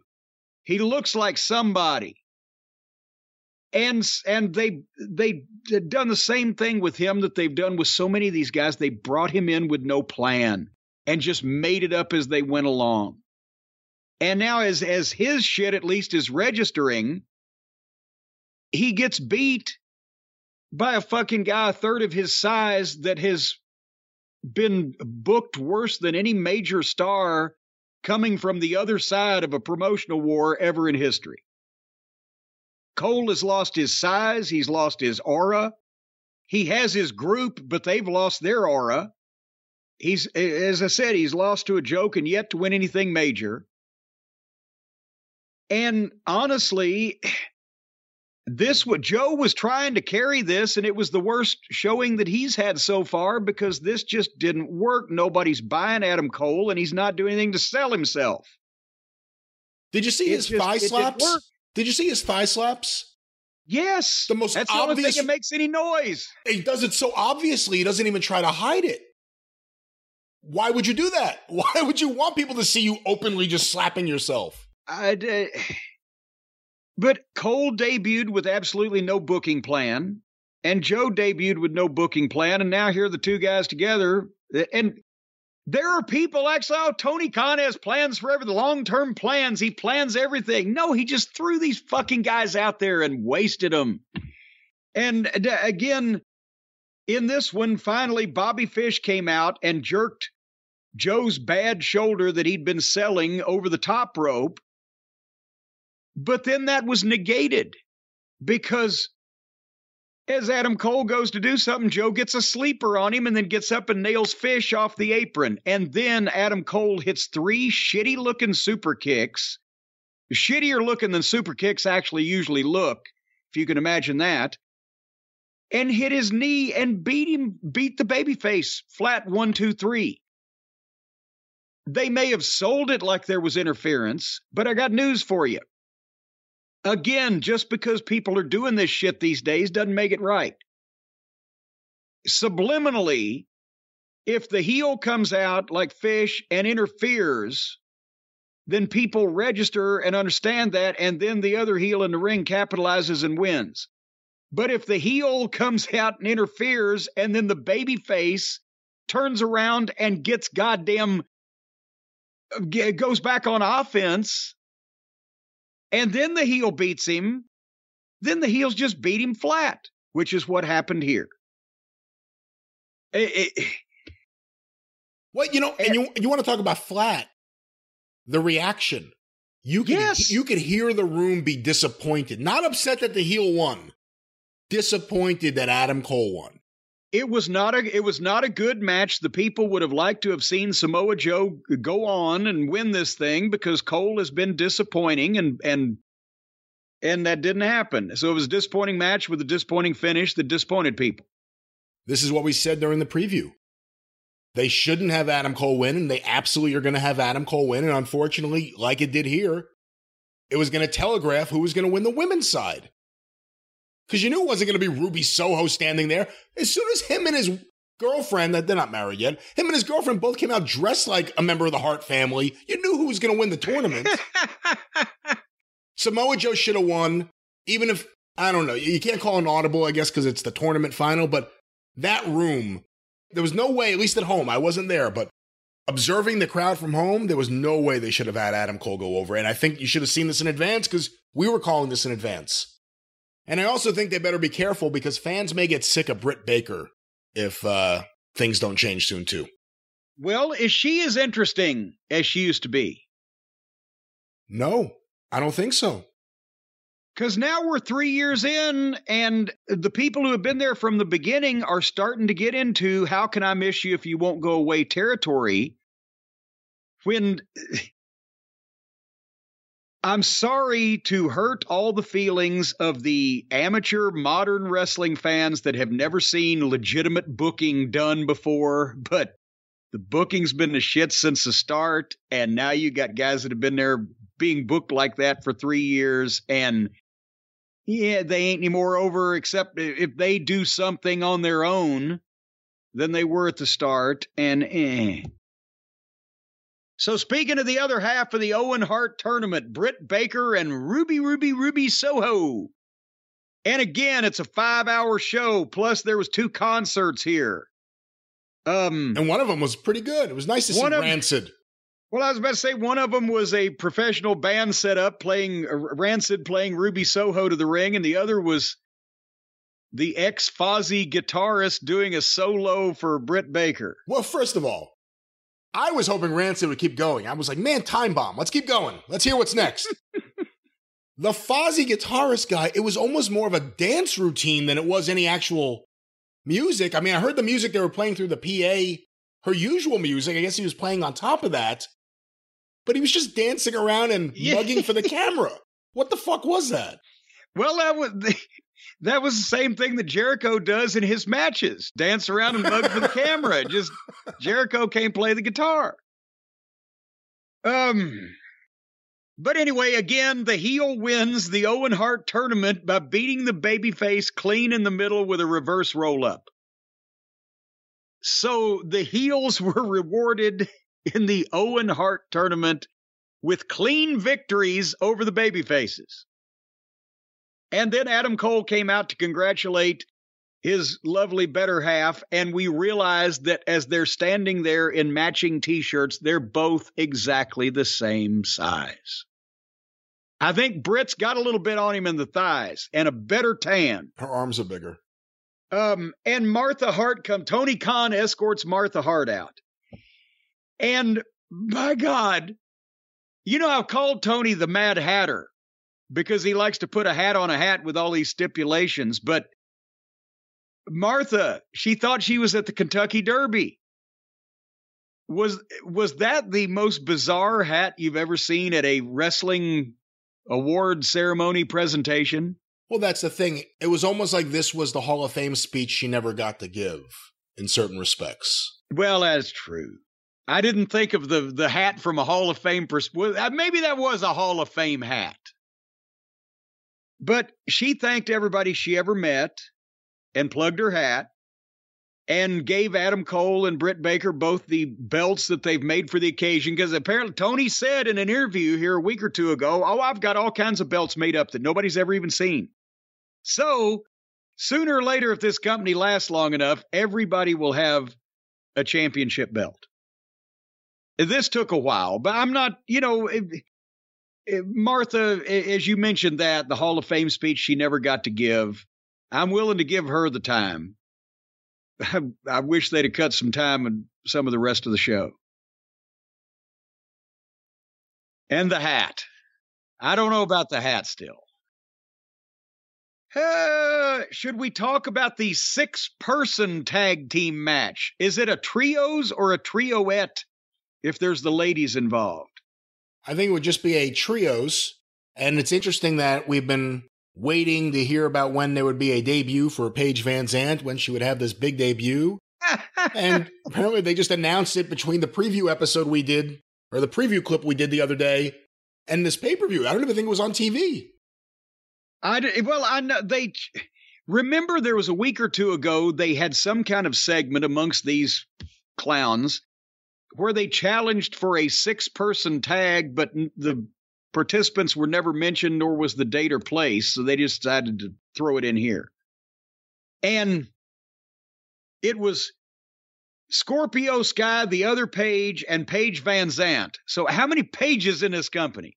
All we need is the Paige from England. Sky, Paige, and Paige with Lambert against Sammy and Ty and Kazarian. And again, who are the baby faces? The people been cheering for Lambert's group because he's been knocking Sammy and his little girl bitch face. But Kazarian is a full-fledged baby face who wasn't happy being partners with Sammy and Ty, who from the time they came out had more tongue on display than a Jewish deli. Which now they're just leaning into it and embracing the whole thing because people hate Sammy now and people hate Ty, and they know that Sammy threw over his homely girlfriend that he proposed to on national television for this little sex pot minx. And they're just doing the hoochie coochie and bumping uglies all over America. I'm just thinking through this whole thing. What did Kazarian do to deserve this? Being in the ring with this bunch of dipshits. Kazarian is excellent. He's an excellent worker. He's a great guy. Scorpio Sky is great athletically, and as we've talked about, has no discernible personality. I know we differ on the other Page. I don't give a shit. He was the best one in this whole thing. Well, no. Kazarian was the only pro in here. Everybody else was making faces and doing bullshit. Yeah, but no one cares about Frankie Kazarian. Well, that's their fault. They didn't fucking book it right. Sammy is a potential star physically, but a complete idiot mentally, as we've determined. And now I know between Ty Conti and Paige Van Zandt, who did they think was going to lead the other one? They're both green as pepper trees. They can't work a lick. And so who was supposed to be the fucking voice of reason in the female division in this match? And how did Lambert go from their hottest heel to a bizarre babyface to worn out in this amount of time? Hey, Kazarian came out with one of Lambert's titles, or one of his belts, I should say. How did he get that? What have they been doing on TV that we haven't seen any of this? And who in the match here were we supposed to cheer for? Besides just screaming, Kaz, just leave them, just go. When the girls got in, it was 2 girls doing a wrestling school match for about 90 seconds. And then they did some contrived shit with Sammy to make it look like Van Zandt can do some stuff. Because I've mentioned, a girl is light enough to where the guys they always look better against guys because the guys can pick them up and move them around and take the bumps off of them, whatever. So they had to have Sammy do some shit to make her. But Ty Conti has more experience than Van Zandt. But when they were in there, all the guys were just sitting on the floor watching them. And then suddenly out of nowhere in the middle of the match, Sammy and Ty start making out. And then Kaz wouldn't help him. Everybody started doing a bunch of moves. Kaz tagged himself in and made a comeback. Sammy goes for a super kick, but accidentally kicks Ty. Kaz chucks his own partner over the top. And then the other heels, as opposed to the heel team he's on, hit him with their finish 1, 2, 3. So Kazarian is the one that got beat. He's the only professional in his fucking abortion. Your thoughts? Kazarian means the least of everyone in that match. I'm surprised he's even in any of this. I think at this point, Tony's trying to justify Frankie Kazarian and Scorpio Sky's contracts. Even though he gave Scorpio Sky an extension, I saw. These guys mean nothing. The TV titles never meant less. This whole thing has been a disaster. Lambert, even AEW fans, he has go-away heat with them. He's a babyface, he's a heel. He's someone no one cares about. No one cares about this whole program. The TNT title, you know what? Whatever you want to say, when Cody was there, the TNT title was treated better. It's been horrible this whole year. And I don't even think it's a case of how can we miss you if you ever go away. I think if Kazarian and Sky went away, people just move on and find other wrestlers to use. And I mean, this was like a bathroom break match. It's because of the people in it. Well, we were 2.5 hours into this show at this point, ladies and gentlemen. And I think we're about 2.5 hours into this show talking about it. And then we get another unscheduled, unadvertised match, which I left the match, but I paused it because I wanted to see it. But, the big news. I forgot at the top of the program, we have a baby deer on the castle property again this year. I'd only seen one deer sporadically, and I thought we were getting screwed out of our new deer population and our new generation this year after we had all the babies last year. But no, there's a new baby deer, and it and Mama were walking right by the bedroom window when this match started, and I jumped up because I went and closed the front gate because the baby's still wobbly-legged, not even sturdy, and I didn't want it to walk out the front into the road. So Mama went across the road, and baby stayed on the castle grounds till she came back. But at least I paused the match for this. Did I say what match it was yet? No, you haven't said anything about the match. Well, that's because I was actually more worried about the deer. And that's another reason why I didn't watch this thing on Sunday night. I was so sore and broke down and beat up by the time I laid down after dinner. About 8:15, I lay down in the bedroom, and I think, well, I'll start this thing. And I looked out the window, and there was the deer. And I said, well, I'd rather watch the deer than AEW. So then I went to sleep. But Kyle O'Reilly and Darby Allin, one-on-one. I had a question at the start. Why was Darby Allin wearing a skirt over his yoga leggings? He's normally got the little Frankie Goes to Hollywood kind of blue jean shorts over his fishnets. But anyway, both guys here were serious. It was like a contest. O'Reilly is both great on offense and on the drunk selling stagger-legged type of, thing.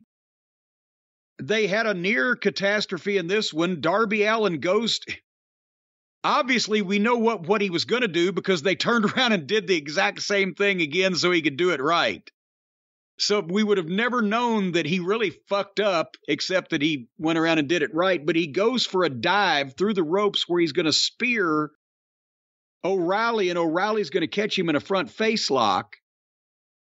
But the first time he did it, he went through the ropes head first and just cannonballed straight to the floor and cartwheel kicked O'Reilly in the back of the head. And it hurt both of them.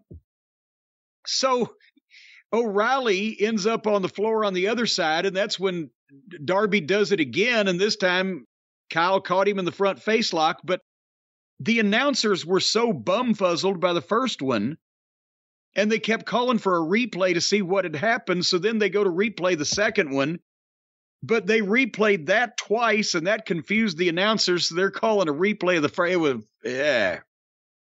But having said that, this was the best match so far on the show. We had to wait over 2.5 hours, but they were actually having a wrestling match. It was one person against one person instead of this fucking multiple person hoo-ha.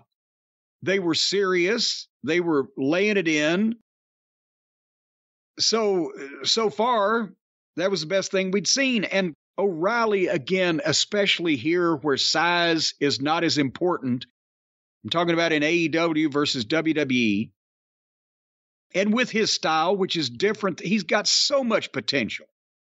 I'm scared about the booking because you never know when he'll be turned into a complete fucking moron too, like most of the rest of them. But Kyle has tremendous potential. He can be on top here in this company. I think, honestly, Darby has this charisma, and he's going to hurt himself bad and be out of the business at some point, way earlier than he should. But now I think, unfortunately, without somebody that really has a plan, knows what they're doing to get behind him, and he just can't fucking talk. Has he gone as far as he can go here without a really good booker doing something for him and not being able to cut promos? I think something different has to be done with Darby before he's a complete non-entity. This is the first time we've seen him without Sting. Apparently Sting had some sort of medical issue, which is why he wasn't there this weekend. I did not know that. Hopefully he's all right. But in the meantime, Darby did another coffin drop onto the guy on the apron. That's why I say he won't last long enough to learn how to cut a promo. He went for another one off the top, and Kyle caught an arm breaker. They tatered each other with a bunch of slaps. And finally, I've been waiting for this. I've talked about this. O'Reilly grabs that chain that Darby wears around his neck. I'm like, how the fuck, accidentally or on purpose, somebody in a real fight, somebody do it on purpose, accidentally in a wrestling match, it'll break your neck, right? He grabs the chain and puts it in his mouth and puts it in Darby's mouth and does a hangman with the chain in Darby's mouth. And right as old Sockface says, he's got that unbreakable chain of Darby's. The chain broke and flew up in the air. But it was a great visual because then he drops right out of the hangman. And then O'Reilly hit 3 kicks and a sweet knee drop off the top rope. 1, 2, 3. It was absolutely the right result of the match, but another babyface gets beat flat in the middle by a heel who doesn't cheat. So what the fuck? Oh.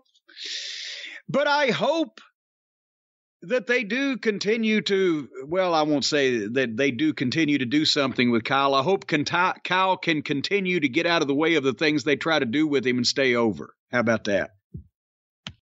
Good match. I'm surprised they just announced it as a throwaway at the last minute. Really good match, and it's one I would have been excited about if I knew about it beforehand. Well, I'm sure Tony Khan said, they've just taken another timeout in the NBA game. Throw another match out there.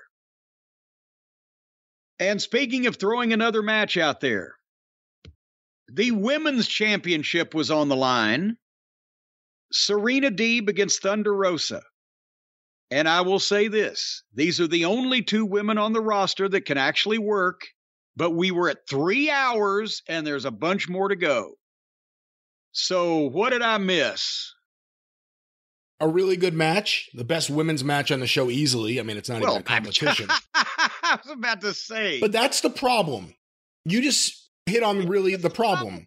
I would have watched it if I had fucking time. The problem is the show went long, and at a certain point, even if you're really into everything, you have to get up and go get something to eat or go to the bathroom or check on your kids or do something. And parts of this match were the parts where I went up and moved around and did things. The parts I saw were really good. I am going to go back and watch the whole thing because I heard people raving about it. But they're really good wrestlers. But it was late in the show, and the show, despite what Tony Khan thinks, here on the East Coast, for me, an older guy, 42, this show was getting really, really long in the tooth by this point. Yeah, these dipshits, they're in Las Vegas on West Coast time. So it was fucking 7:30 or whatever for them. They don't understand what the fuck. They love what they do. They love the smell of their own farts so much that they think people just want an endless amount of it. And they don't realize that nobody wants to see 5 hours of this shit, or any other shit for that matter. Speaking of shit, here it came. This was the real test. If I didn't give up on the show after this, I was going to see it through to the bitter end. Whatever they called this mess, the lazy booking match is what I called it. No rules, anything goes, no match. We don't need the ring. The Jericho Appreciators against Moxley, Santana, Ortiz, Danielson, and Kingston. And by the way, is Jericho the wizard or the chameleon? Does he just latch on to the charisma of everyone around him and try to make it his own? He put a group together with no charisma specifically so he would stand out.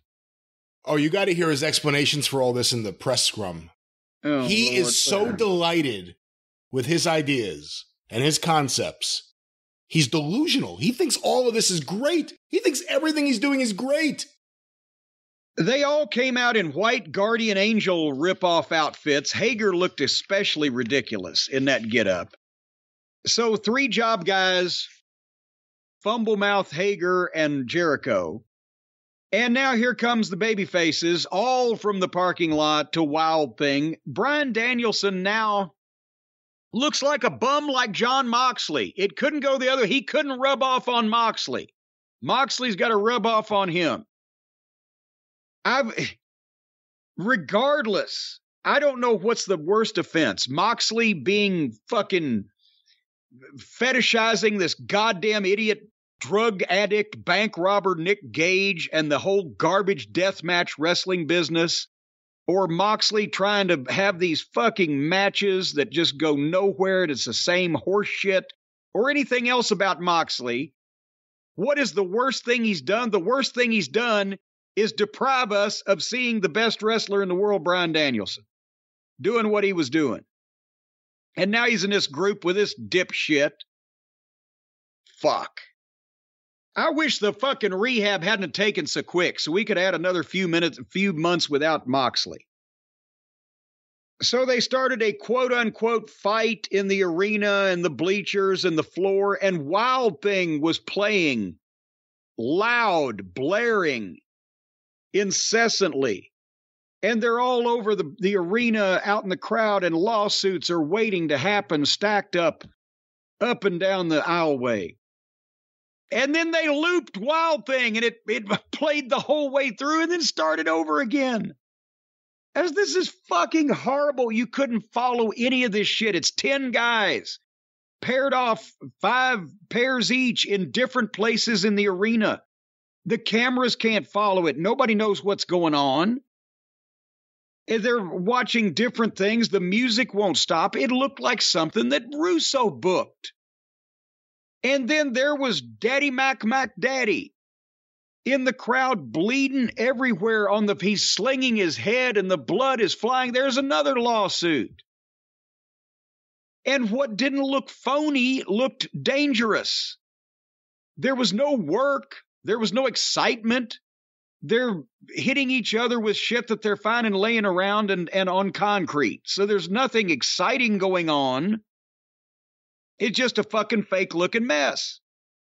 And then, thankfully, the best part of the match, Jericho got to the soundboard and smashed the soundboard and stopped that music. And as soon as the music dropped out, you can tell that the crowd wasn't making a goddamn sound. That music, my ears were ringing, and when they take that out, bleh. And they went outside.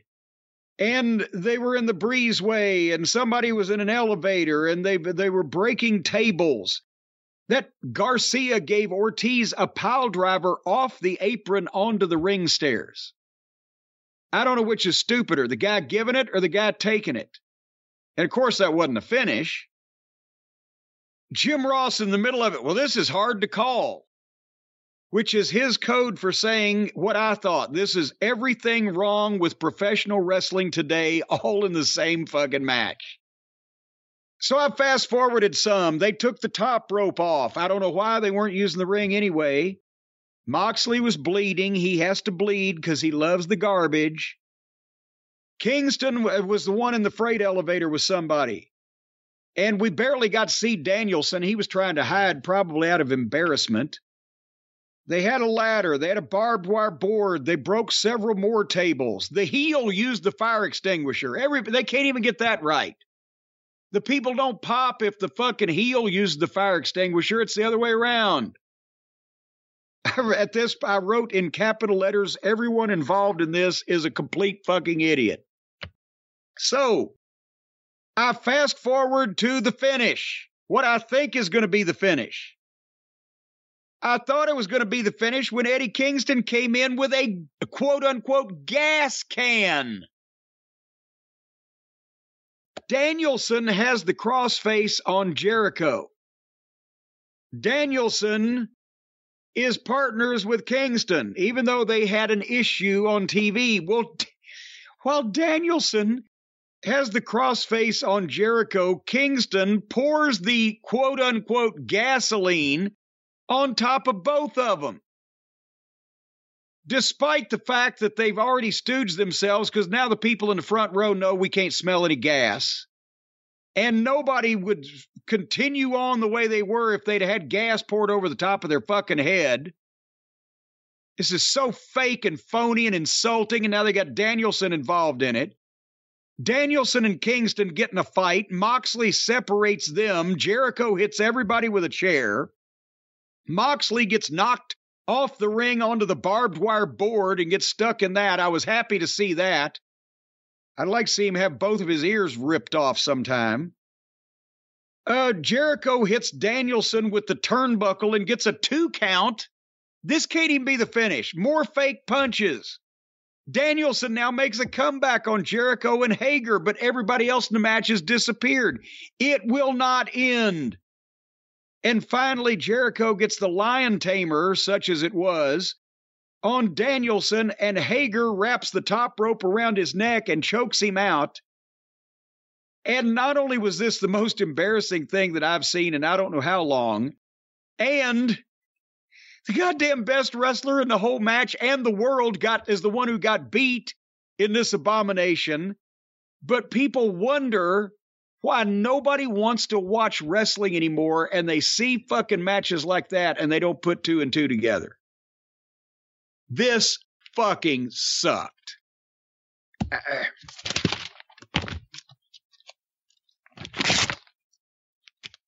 I don't even want to waste my time tearing the rest of it. It's just insulting to do.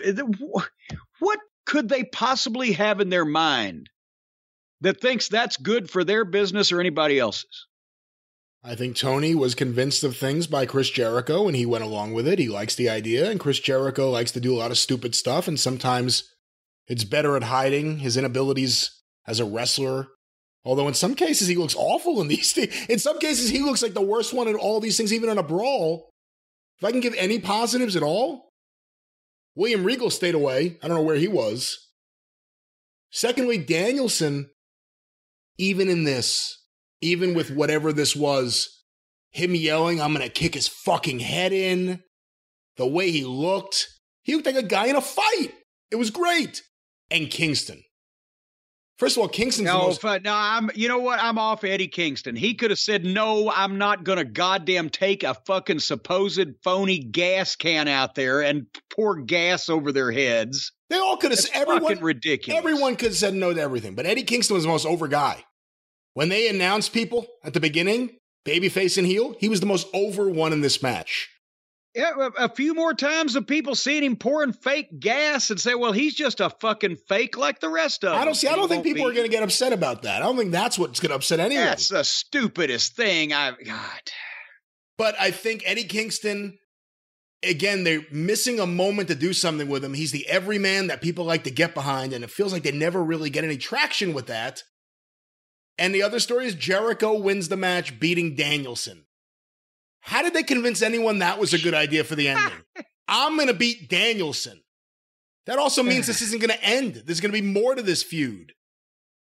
This is terrible. Chris Jericho has put together the worst body of work of any major wrestler in a major promotion. Remember when the show started, we thought he's the star of this show. He's the only one anybody knows. He's going to fucking run away with this thing. And instead, it's going down, down, down, down. You should hear him. I'm going to play you audio later from the scrum. He's now talking like Omega.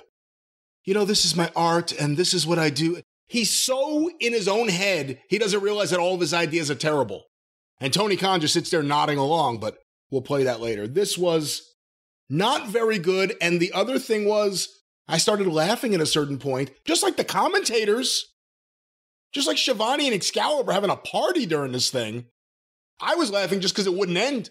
Nothing would end. And it was before this match when I tweeted out, how many more matches are there? Because there were still a lot of matches and it was so fucking late. Like I said, East Coast, it felt really late at this point. This match wouldn't have been any good if it was the first thing you saw after you got out of prison for 20 years. As a matter of fact, if I have to be the old guy screaming, hey, you kids, get off my lawn. Well, these kids, I don't want them on my fucking lawn. I don't want them in my yard. I don't want them anywhere around. So these children are not allowed to play on my lawn. Well, perhaps, Jim, if you had a host that was ready with a transition to talk about their lawns and their Sunday lawns, they would be ready, but you have what you have. Well, I'll tell you, Brian, it was Sunday, and there was some kids on my lawn, and they were really making a mess of it. I hate when these kids come in and they trample my lawn, and they piss on it, and they leave all kinds of bare spots and dead spots. And, of course, they all brought weeds. All these guys have weeds on them, and they brought weeds, and they put that on my lawn. So I have a lawn now that has bare spots and weeds and needs green grass and fertilization. What do? I find the folks at Sunday Lawn and I go and visit getsunday.com. Because, folks, if you dread taking the time and effort to fertilize your lawn, now you can look forward to it, because with Sunday, their lawn care products are so quick and easy. You don't have to go to the store. They deliver everything right to your door, and without the harsh chemicals. It's made with ingredients like seaweed and iron and molasses. And I think there's actually, if I'm not mistaken, there's even some marshmallow in there. You may be mistaken. Well, I could be, but it goes good with molasses, marshmallows. I'll tell you what, just take a nibble of this stuff, folks. When it comes to you. Do not nibble on this stuff. No, do not tell them to do that. Well, no, you're not supposed to eat a lot of it, but just take a taste before you spray it on your lawn. And No, do not do that. The weeds, the bare patches, the pet spots, they will all go away. They've got everything you need at Sunday, from fertilizer to seeds to weed control, as I said, delivered to your door. All you do is just go to Get Sunday, that's G-E-T, and you know how to spell Sunday, getsunday.com, put in your address, and they lawn analysis tool thing that they have on there figures out where you live. As a matter of fact, they'll pinpoint you and then report your whereabouts to the government. But they'll see where you live, and they will analyze the soil and climate data to create a personal nutrient plan specifically for your yard.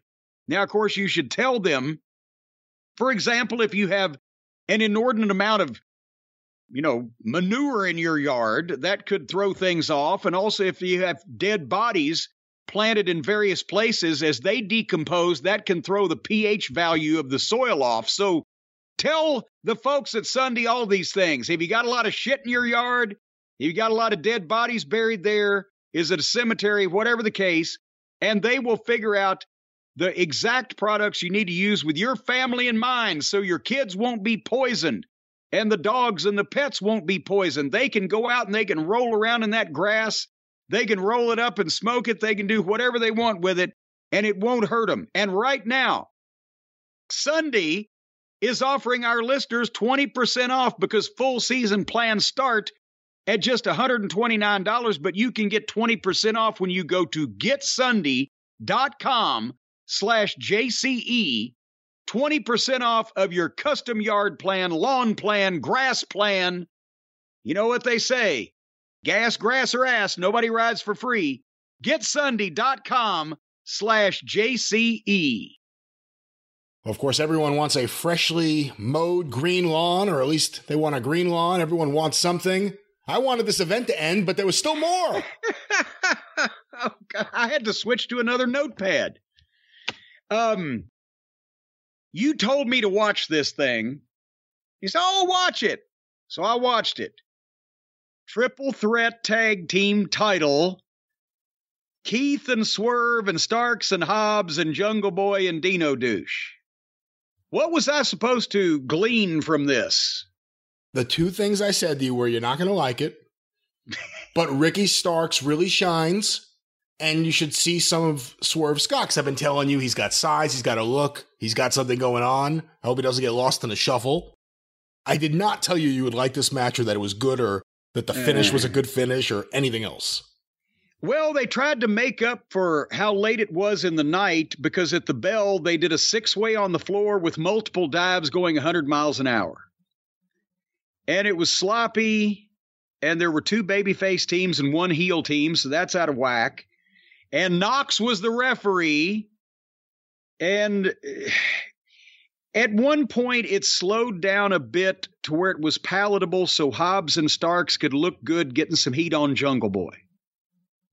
That actually looked like a wrestling match for a minute in the middle of this. But then the one spot you mentioned, and I liked it, Starks did the rope walk spot, where he grabs the guy's hand and he's walking the top rope like the Undertaker, but he's doing all his strutting and gesticulating. And who was it? Old Jungle Boy jerked him off the top rope and he crotched himself on the rope, and that was entertaining. I don't know what had one point. I'm trying to watch Swerve. He's hidden in all this shit. But he backdropped Starks over the top rope. Starks held on and was going to land feet first on the apron. But Dino and Jungle Boy were down on the floor waiting to catch him. And so when he went over the top, he put his feet on the apron, but he lost his grip on the rope and he fell backwards over them, and they ducked and reverse backdropped him to the floor, and he landed on his head after a previous broken neck. Wasn't he one of the guys that broke his neck? It was either a broken neck or very close to it, yeah. And the whole match came to a halt with all the guys in the ring and the guys on the floor going, what was that? In their own match. They didn't know what the fuck had just happened. And then Swerve jumped up and backflipped off of Keith Lee's chest to all of them on the floor to make sure his neck was broken if he hadn't have just broken it on that previous bump. And then Swerve and Hobbs got confused trying to do something. And then Hobbs belly-to-bellied Swerve off the top rope. And then, oh no, the lizard's in. Because for a while we got out of having to watch the dinosaur. But they get all 3 of the big guys, Keith Lee and Dino Douche and Powerhouse Hobbs, in. And there's 3 guys, 1 from each team. That's not legal, but Knox is standing there watching it all, and they have a sloppy fight because you don't want the fucking big guys when the big guys are all so green. And then, did you see they wiped the lizard out of the equation? And Hobbs and Keith Lee faced off, and I dare, Brian, you've still got this on your DVR, right? I did it on BR Live, but I think I still have access to it. You can go back, and I dare anybody that still has access to this, go back and watch the point where it was Lee and Dino and Hobbs, and Dino gets dumped out, and Hobbs and Keith Lee face off, and I have never seen this before. But I've only been watching wrestling for 50 years. They went to punch each other, and both of them missed each other accidentally. Did you catch it? I'll have to go back and watch. They're standing there face to face, and they both draw back their right hands, and they swing, and they both missed each other. And it wasn't on purpose. It wasn't like a duck miss. It was like a we just fucking fucked up missed. I couldn't do it anymore.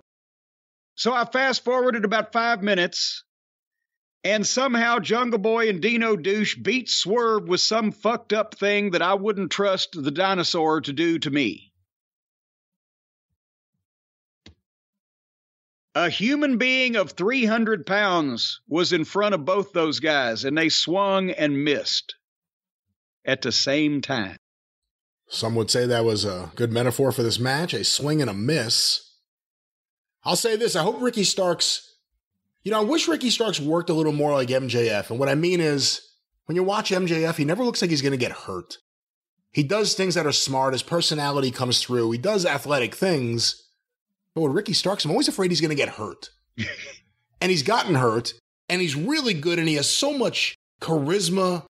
Put the TNT title on him and do something with him. And with Hobbs, they're great together. Taz was on commentary. Would be nice if Team Taz had Taz with them at some point. But Ricky Starks... By the way, how many people were at the announce booth in this one show?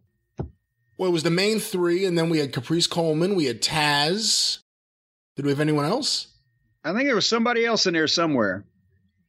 But, I mean, it just... anyway, the tag team champions remain the 5th best tag team in the company. So now we are 4 hours into this broadcast. 4 hours. And guess what it's time for? Like Mussolini, 2 hours late. If he'd come in about 9:30, it'd have been great. Oh, what's Mussolini? Well, it's a cross between Semolina and Manicotti.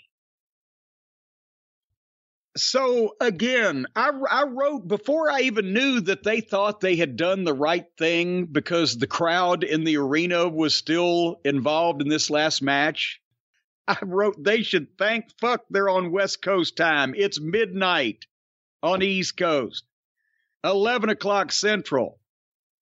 If you take out Los Angeles and San Francisco, it was past local news time for 80% of the fucking country. And, I mean, they did the right thing here. They did the only thing they could do because it's a joke. It was a joke with, again, 6 or 7 or 8 guys in the company more over, more known, more qualified, that Adam Page was the champion. They had 3 years. They blew it. They blew it from the start. They booked him to be a milksop imbecile, a cowboy that drinks. First, he's a fucking sad, morose drunk. Then he's a fucking milk drinking cowboy. Then he's driving a Prius with buffalo horns. He's hanging out with job guys. They listed Old Excrement, listed Page's successful title defenses. Bryan Danielson, okay. Lance Archer, Adam Cole in his current incarnation, and Dante Martin. That's the stunning list of challengers that this champion has turned back during his reign. And it starts at the entrance. Punk's entrance is big time. He's got real music. He's over. He's been somebody. He comes out, there's excitement. And then Page's slow, bland, generic music with the outlaw horse graphics on the screen. And he comes out with that confused look on his face. It's not the same level. So I'm not even saying Adam Page is a bad worker. Mentally, I think he needs some help as far as how to put matches together. But they had 3 years, like I said, and they had decided they were going to make him a world champion, and they did nothing to get that ready to come to fruition. And as a result, they ended up with a world champion, and nobody believes is the world champion. If he'd have been a TNT champion, everything had been fine. But this was, and I mean, Punk, the people are chanting for him. They got dueling chants going after a while, but the people were booing Page a little bit more because that's the direction they'd been led in when Page melted down and had a screaming little childish tantrum in Punk's face last week, and the week before he was going to destroy him and eliminate him and annihilate him and whatever the case. The crowd was into this. They wanted to see it, and they worked it like a fight from the start. The lockups, the stiff shots, the stiff chops. Punk wasn't going to go out there and have one of these fucking clown matches, especially since he's winning the championship. He wants to make it something. So they had a wrestling match. But I don't know, I've liked a lot more Punk shit with other people. I'm not tickled at all by Adam Page. But it was a world title match. They didn't do anything egregiously risky and stupid. They kept it moving. I don't even know. It was back and forth enough that we don't need to go blow for blow. But again, the only thing I thought, will Punk make Page look behind himself before he does the moonsault? Will they milk the moonsault? A couple times he went for it, he couldn't get it, but finally he did it and just backflipped straight off the fucking top rope, blind into the air, trusting that his opponent, who should be trying to get out of the way, is going to be there. In the go-home stretch, they kept calling for either the go-to-sleep or the buckshot lariat. And Punk finally, he went for the buckshot, but he fell short. But Page ducked under him, got him up for the go-to-sleep, and Punk countered that. But Punk went for another buckshot. The first time I thought maybe that was the spot. The second time I think he was trying to get it, he couldn't get it. Because he couldn't land on his feet. That's an odd movement, right? He did it a few weeks ago on TV, but that was not with a 30-minute match in front of it. Anyway, on the second time, Punk clotheslined Page anyway, but he sold his knee, so there's a reason why he couldn't do it. His knee's bad. And then they traded go-to-sleeps. They had the exhausted fight on their knees. Page gets heelish at the end by not only clotheslining Punk over the top rope, but throwing him over the table and taunting him with the title belt. So, is he going to go full heel? It'd be nice if he went full something. And then they bumped the referee with the fireman's carry. The legs got Paul Turner. All three of them were selling. And then this wasn't a rotten match. It was an okay match. Wasn't Punk's best. It might have been Page's best. I don't know. But the fucking finish, we went straight back to the WWF. Page is standing over the referee who's down. And Punk is selling. And now Page moves in slow motion. And he sees the title belt laying on the ring. And he takes forever. But he goes over and he gets the belt. But he's going to hit Punk. But maybe he's not. But maybe he is. But maybe he's not. You can see on his... Actually, you can't see on his face. It's the same confused look he always has. He doesn't have the expressive facial expressions of all this conflicted thoughts that are going through his mind. But also, it's taken for fucking ever. It's sports entertainment. As we've mentioned, you're a criminal. You're going to commit a crime. The policeman has a fucking hair in his eye. He can't see. You've got a limited amount of time. The window is closing. Do it or don't do it. But he's standing there, And finally, he says, no, he's not going to do it. He drops the belt. He goes for the buckshot. Punk picks him up in the go-to-sleep. 1, 2, 3. Whether it was a rotten finish or whether it was just executed rotten, I don't know, because it could have sounded good, but not the way Page did it. It's another of this. If you've been fighting this guy for 30 minutes, you're either going to win it fair or you're going to cheat, but you're not confused at that point, for fuck's sake. And either pick the belt up and clock him with it or don't. But everything came to, and it was so long. And the people saw a title change, so they popped on it. If that had been any other body but Punk winning that thing, by the time that Page got finished deciding whether or not he was going to do it, do you think anybody would have give a shit? I think everyone's a little tired of the melodrama around everything with Adam Page all the time.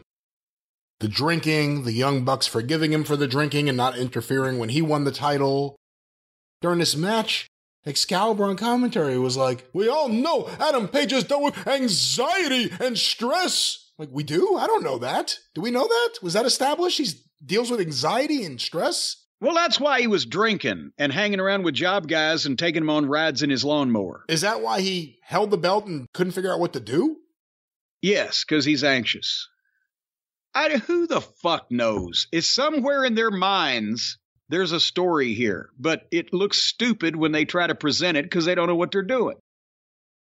Well, let's talk about the positives. The right guy won. Right guy won. Took a little while to get it on Punk, but the right guy right now has the belt. For whatever you want to do with the company, however you want to try to grow it or get the word out, this is the right guy to have the belt right now. Don't you agree? Well, Danielson would have been the right guy in December, I think it was. And Punk is the right guy now. If we'd have got Danielson in December, could we have gotten Punk and Danielson? I think we're still going to get Punk and Danielson. When are they going to start giving us the big money matches? When are they going to realize that we don't care about the amateur class? We want the big money matches. I don't know. Well, we shall see. And I got some audio I'm going to play for you shortly from the post Double or Nothing press scrum. But I wanted to ask you a question because several people sent this in, Jim. And a few of the people who sent it in actually attached photos. So these were people in Las Vegas for the AEW event. Okay. And they noticed this. Here's one question. This was sent to cornydrivethru@gmail.com from DJ in Toronto. I saw this pop up online that at Double or Nothing, WWE had Money in the Bank mobile billboards driving around the T-Mobile Arena. What do you think about this, Jim? And of course, on these was Cody Rhodes. So they're driving around the AEW building with Cody Rhodes plugging Money in the Bank, which of course is in Vegas, just moved to a smaller building. Isn't there somewhere a correlation between, is there some guy out there showing the jilted ex a picture of his ex-girlfriend that he's with now going, you can come over here and see her? I mean, that's marketing 101.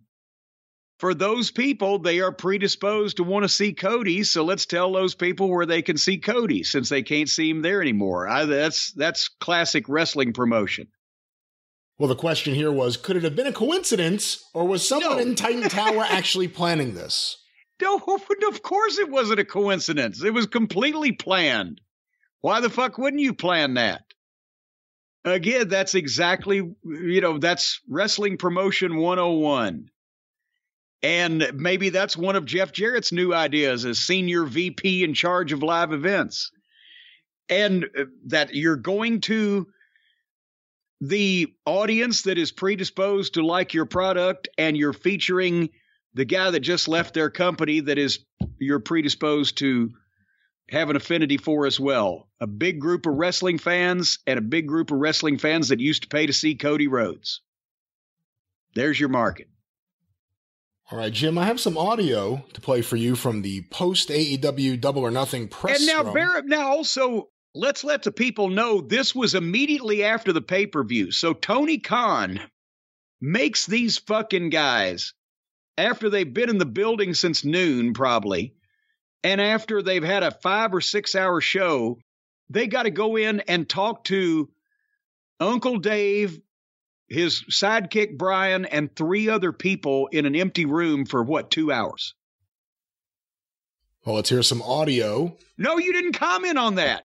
Is anybody going to tell Tony Khan, Tony, we're not on the shit you're on. We don't have enough money to afford that shit. We got to go to bed once in a while. Well, he knows that whatever he says will get out by the next morning and people will take the clips. Apparently there was a big controversy. Some of the wrestling media personalities got upset because AEW wasn't going to allow people to film the press scrum or the media scrum and put it on their YouTube page. And when people realized they would lose a lot of revenue, they complained that Tony actually backed off so everyone could film it and put it on their page. Well, isn't that what a press scrum is for? To give the press photo ops and video ops and answer their questions and have them put that everywhere they possibly can because they're the fucking press? You would think so, but again, we're talking about the wrestling press. That's a whole different animal altogether. Man, boy, you ain't kidding. Let's get some audio. Here's Tony with CM Punk, who was the first person that sat down with Tony before the wrestling media. The question was about tension in the Adam Page promo on the Go Home show before the pay-per-view, and if CM Punk is blending into the locker room. Let's hear this. Leading into Double or Nothing, how it felt like there was some real tension there. Do you feel like you're blending in with this locker room, or do you still feel like you're kind of somebody on the outside trying to find his way in to the regular mix of AEW?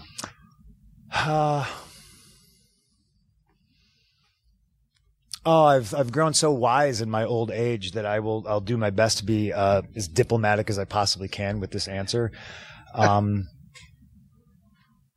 If there's people backstage that don't like me, it's a minority. And if anybody says that nobody wants me here and nobody likes me, I like to say that nobodies don't like me and nobodies don't want me here. So there's the first one I'm going to play for you. What do you think of that? I think I'm sure all those nobodies know who they are too, and that was very well put.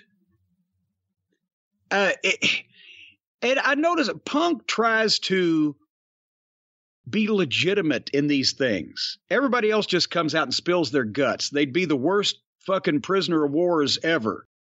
Not just name, rank, and serial number. They'll tell you everything they've ever done in their life and how they had these great ideas and how they could put their matches together and just play with their friends. And, oh, golly, what a show we put on. Whereas Punk tries to speak like he's in a sport and he's doing a press conference, with legitimate press and doesn't destroy everybody's illusions. Again, he's on Gilligan's Island. He's lost all alone somewhere in the sea of stupidity. Well, Jim, another one I want to play you here. This one got a little bit of attention. It's going to start with CM Punk mentioning how long the show went. But then someone asked about recent comments Eric Bischoff made looking for attention, trying to knock CM Punk. And CM Punk didn't have to say too much. Tony Khan came, I'm not even going to say rushing to his defense, just debunking how stupid an argument this was. Have you heard this? And remember also, because some people tried to stir it up, he's knocking Cornette. But Punk said, these old fucking guys with the podcast and blah, blah, blah. He was talking about Bischoff, which in the context, you understood, but everybody, he's talking about Cornette, because nobody thinks about Bischoff. But no, he was talking about Bischoff. Did you hear Tony Khan's defense or Tony Khan's reasoning or what he said? I haven't heard Tony Khan say anything in a long time, and I have a feeling that's about to come to an end because you're going to make me listen. Oh, yeah. Well, here it is. And like I said, a little bit of the question beforehand and then into the Bischoff topic.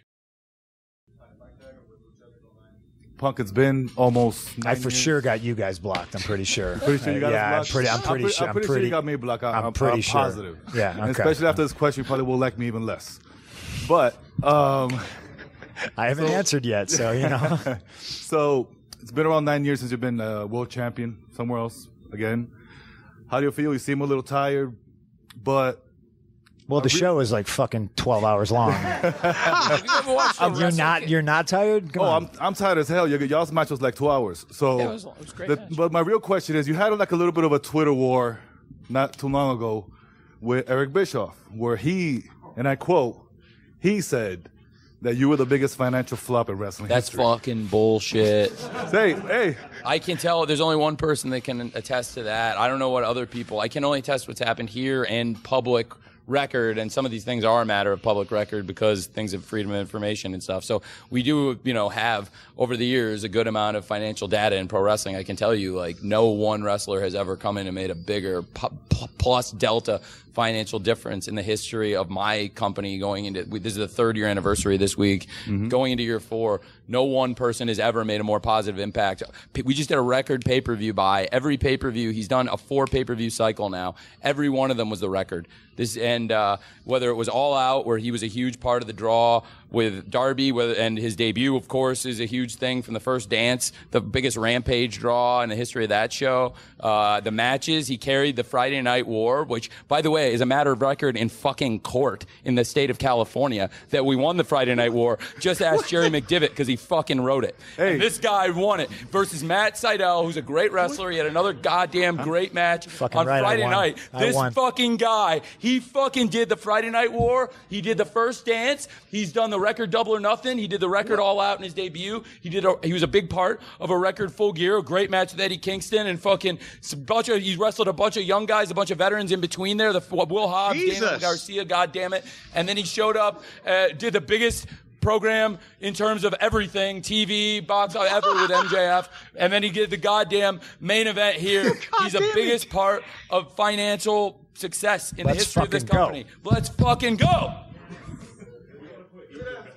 Yeah, good answer.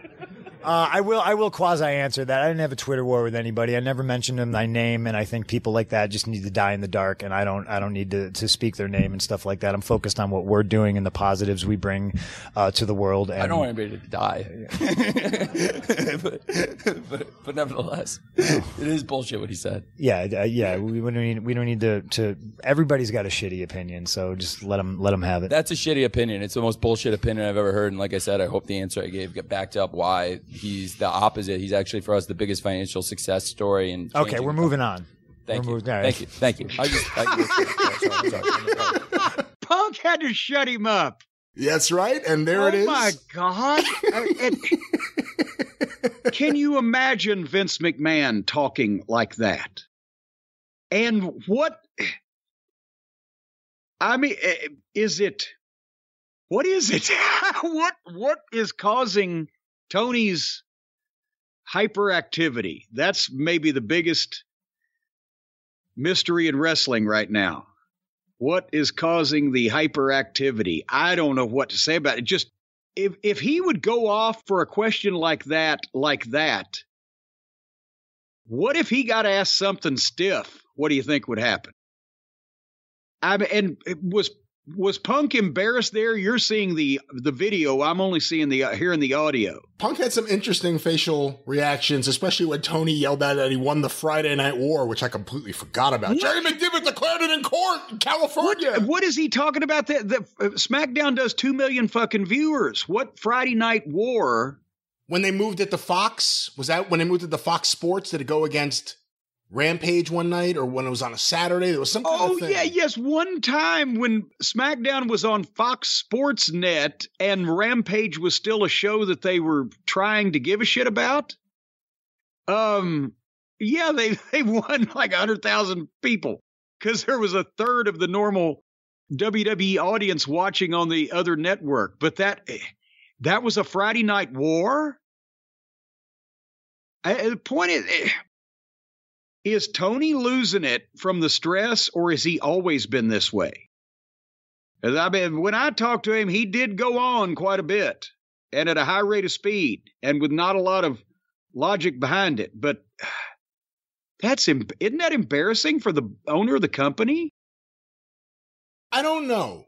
And I only say that because traditionally I would have said yeah, but you know, in another respect, watching this guy immediately jump to the defense of his world champion who's sitting next to him with facts, just to point out that this is ridiculous, here are the reasons why. Yeah, I mean, it's a little maybe over the top in how much he threw out there pretty quickly, but I think he's someone who tends to throw out a lot of stuff pretty quickly, and his mind goes pretty fast.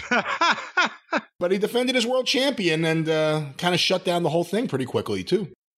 Well, I guess he's got that going for him. But I like, too, when Punk says they should die in darkness, and Tony says, I don't want anyone to die. Well, another question for CM Punk, this one from Dave Meltzer. Oh, boy. Wanted to ask him about other people he wanted to work with. So let's hear this. But before that, Punk brings up what happened with the buckshot lariat. So let's go to this. After the match, you kind of made a joke, kind of in jest and kind of not about never doing another buckshot lariat. Yeah. I mean, did you feel like when you did that, it was like, oh my God, I made a mistake? Or was it just like, oh, I'm sure you're not going to give me 5 stars. Yeah. You know, that's one of those fucking things. That's the only time that I've missed it since I've tried it. I did it on TV, and I just didn't hit it for whatever reason, and it sucks. But you know, that's the fun thing about pro wrestling is I'm more comfortable when shit goes fucking sideways, and not everything needs to look perfect, in my opinion.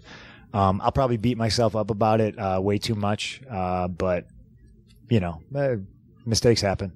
So now, let me pause it there real quick, Jim. What are your thoughts on his reaction to Dave's question about the buckshot lariat? Well, I think that was a reasonable way to look at it. You know, it's not his specialty. It's something that he's been doing because of the program he's in, but he doesn't have the, years of experience doing it, and he probably ain't going to do it anymore, but he ain't going to dwell on it. It's not like he fucking landed on his head and was carted off to the hospital. He landed on his feet and fell back. But like I said, it was noticeable the second time. I don't know if I would have gone for the second one or not, but I guess they had to do what they wanted to do. Let's go back to this. Dave asking Punk about guys he wants to work with. Let's hear if this jibes with who you think he should work with. Now, going forward as champion, are there any names that you're looking forward to more than others? I mean, there's a list of 30 guys or more that you could go right through, but is there anyone that you're going like right now, whether it's whoever it is, that you're really looking forward to going against next? Well,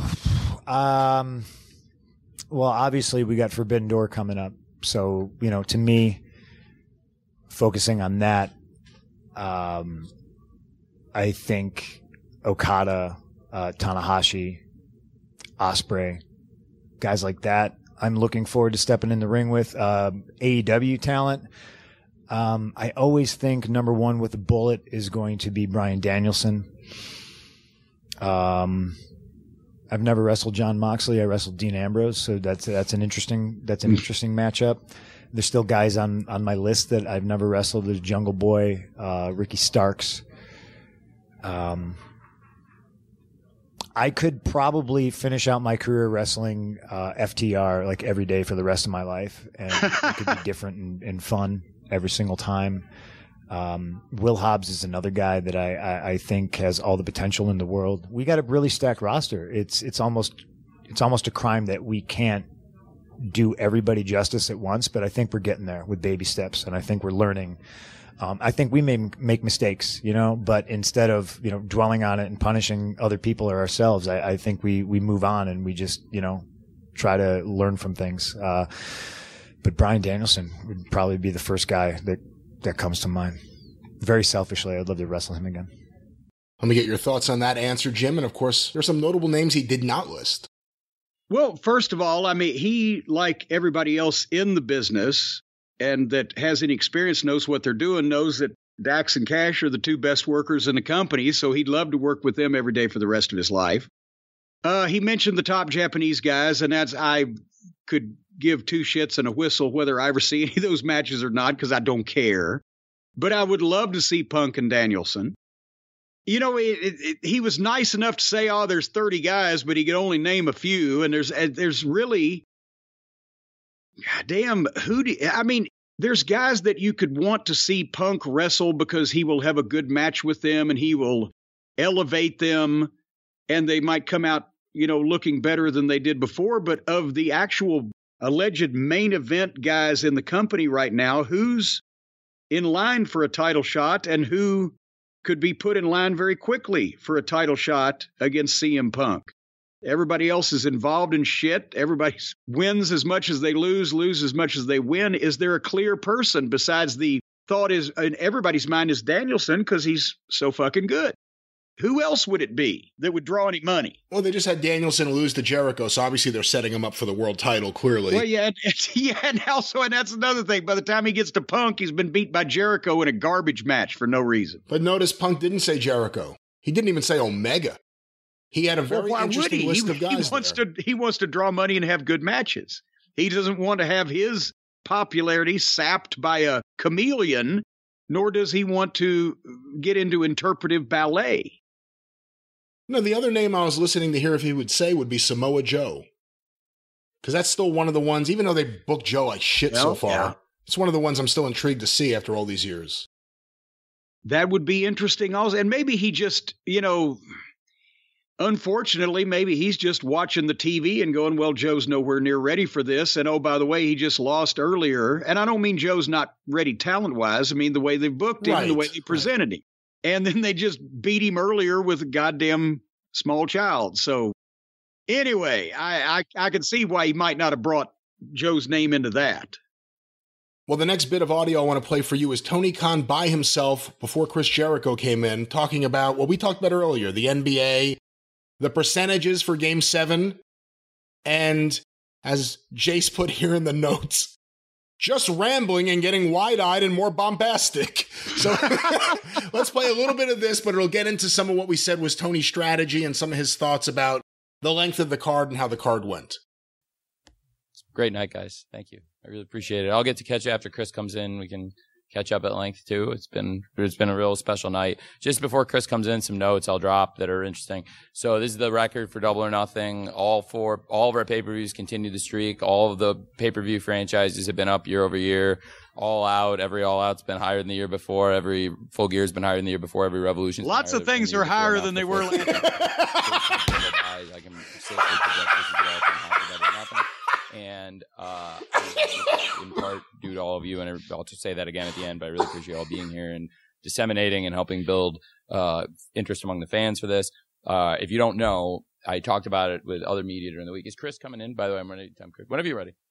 Okay. And I'll drop the stat again maybe later, but it looked increasingly likely that there might be a Game 7 this week. And when we planned, had I gone Saturday, it was actually more likely that the Warriors would have played, because the Warriors would have been Game 6, and a Game 6 is far more likely than a Game 7. And actually, there was only a 28.1% chance of a Game 7. So, but as the series was going on, 28.1% chance. So about 72% of the time, you're not going to get it. So I was playing the odds when I booked this. It looked like the Game 7 was less likely, and we've always done better on pay-per-view on Sundays, especially with a holiday week and Memorial Day. So with a 28% chance, I thought we had a pretty good chance. As the series went on, I was like, oh, gosh. So I came up with a plan that I think worked really well, and the person in here is a big part of it, because the last 3 matches were the hottest 3 matches of the night, arguably, at the end of a show, that because I pushed the buy-in to a later start. And tried to make sure we had really special stuff with Anarchy in the Arena, and of course the World Tag Title, and then the World Championship matches at the end of the night. We saw record buys, and we did get late buys, which was part of the strategy, because I thought people would know the game's over, and there's fans gathered at home, friends gathered, families gathered, watching sports. Hey, what the heck? These matches are on, and then Anarchy in the Arena gets going. People hear it's nuts. Tell your friends. Tell your World Tag Title. Is that a thing? Do people get together as a family to watch the NBA Finals? How many people get together with their friends? You may have their friends come over. I've done that. He's talking about the family. You got all your kids. You got the dog there. Hey, NBA. Maybe not. Maybe not. It's just like The Wizard of Oz's annual airing on television. Go ahead. Play me more of. People on Twitter are calling Tony Khan either Tony Yayo, the cocaine cowboy, or Herb Abrams Jr. I don't think it was Coke, but let's go back to this. If you missed a lot of the favorite, whenever Chris comes in, I'm ready to, I can answer this later. But, a lot of my favorite pay-per-views are like 13, 14, and they're great to rewatch. Like, how many times have I watched WrestleMania 17, which is like 13 matches? How many times? Now, they're a little bit shorter. Now, some of the 12, 13 matches, like 7:45, which I think Chris could. But anyway, I loved it. I absolutely loved it. I think people are going to watch it over and over again. It was a big success for us commercially, and I think the fans at the end proved it was the right move, holding stuff out, holding hot stuff, and commercially a success. And I heard a lot of you liked the matches a lot, and the stuff at the end got the response we were hoping for, and I think the whole show was great. And do you guys have Chris?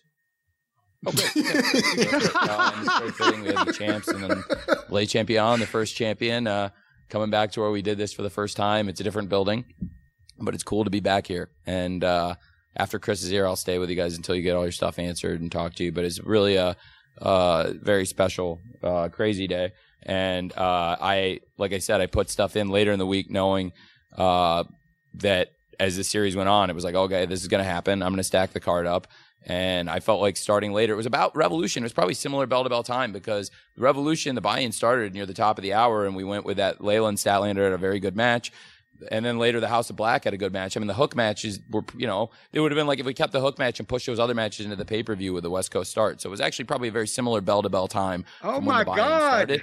But I think it got more into the pay-per-view window. And I've talked to Dana and Hunter and the people at UFC. I mean, I think Dana runs the best business in sports pay-per-view, probably history, and certainly the most consistent winner. And they put on long pay-per-views. I mean, Punk and Hangman went into the ring far earlier than any UFC main event or big boxing main event in this town. And I was here not here. I was in the MGM Grand 10 years ago when Pacquiao and Bradley fought. And they smartly held back because, and think about it. Look, like, it's no secret who the sponsor of the show. Does anybody have Chris? And we advertised that people had action, and I think they saw the most of any of the matches we promoted through them.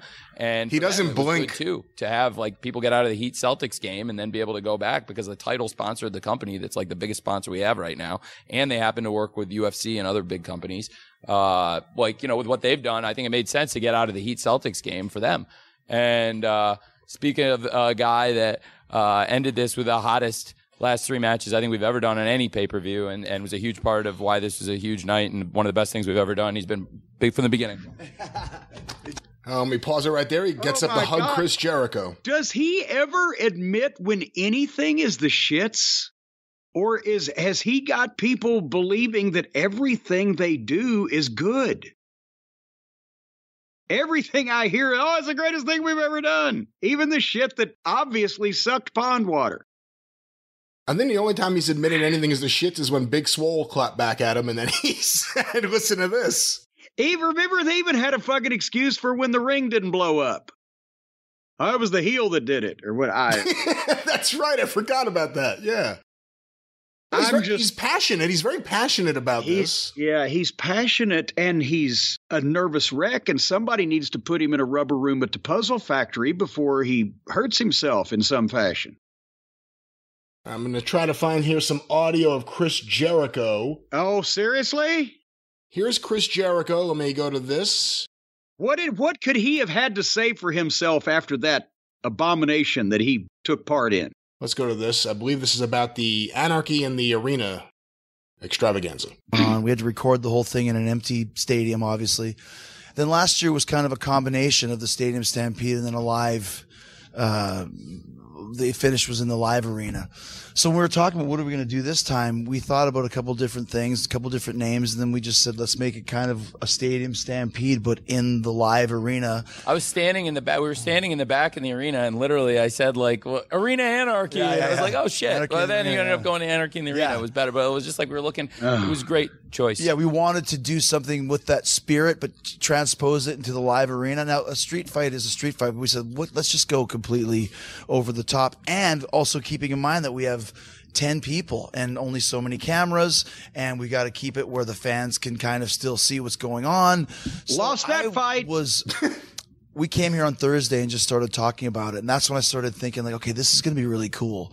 And then being out there and feeling it, I think people really enjoyed it, and I think where Tony placed it in the show was very smart, because it was the right place to kind of put the money mark over the last, third of the whole show. Let me stop it there for a second. You say Tony Khan can't admit if anything's wrong. He does a better job of that than Chris Jericho. Chris Jericho thinks every idea he has is a great idea, and Tony Khan nods along. Not only that, but here's the, and by the way, Chris, I washed my hands of you a while back for being a Trump-sucking religious nut, but now you can't even have any integrity about the wrestling business. You're just like the rest of these jack-offs. You got to go, oh, we had this idea and we all talked about it together. And we sat down and we came up with all these cool things to do in this fake shit that we do for all of you. And what a performance. And it's all my idea, but it was all fake too. And they've all lost their fucking minds. And if they ever do accidentally have a match that people kind of halfway believe and it looks somewhat professionally done, they'll still go out there and talk about how they came up with all these entertaining things to fake do for the people's entertainment. Can you imagine Vince McMahon and or Steve Austin and or The Rock and or The Undertaker sitting down there telling the fans how fake the show that they just put on was? Or would you think that they are not so egotistical that they have to let everybody know that it was their idea even when it sucked, and they just let the fucking thing draw money on its own? But that's professionals instead of egotists and amateurs. I'm disgusted by everybody involved. Sure. Because of the way this match went and everything like this, do you think this can be like one of your company's signature matches, like where you do it once a year or every 18 months, or, something you go back to as like kind of one of your regular? I think it's a more sustainable solution than Stadium Stampede. Yeah. I think Chris is the master of reinvention, and I think once again, putting heads together and with Chris's great mind, we reinvented and did something, and now we have Anarchy in the Arena, and we were very proud of Stadium Stampede. But we said we were originally thinking maybe we should call it that, but it's a new version of it. But then we said that was a product of its time. Maybe we'll revisit it, but now we can do an Anarchy in the Arena whenever the time is right, no matter what time of the year it is. Oh, good God! Thank you. My favorite part of the match is the song playing through most of the match. That was his favorite part. Who is this fucking weasel speaking? I'm not exactly sure, but by the way, what journalist begins their question? But my favorite part was this. Yes, my favorite part of the coup of the government in El Salvador was when they came out and played the record. And then whose idea was to kill it? So I think when we were talking about it originally, we were kind of like hearkening back to New Jack when his music would play throughout his matches, which kind of took away the fact that there was just basically plunder and just garbage. Which took away the fact that it was a garbage match with nothing going on.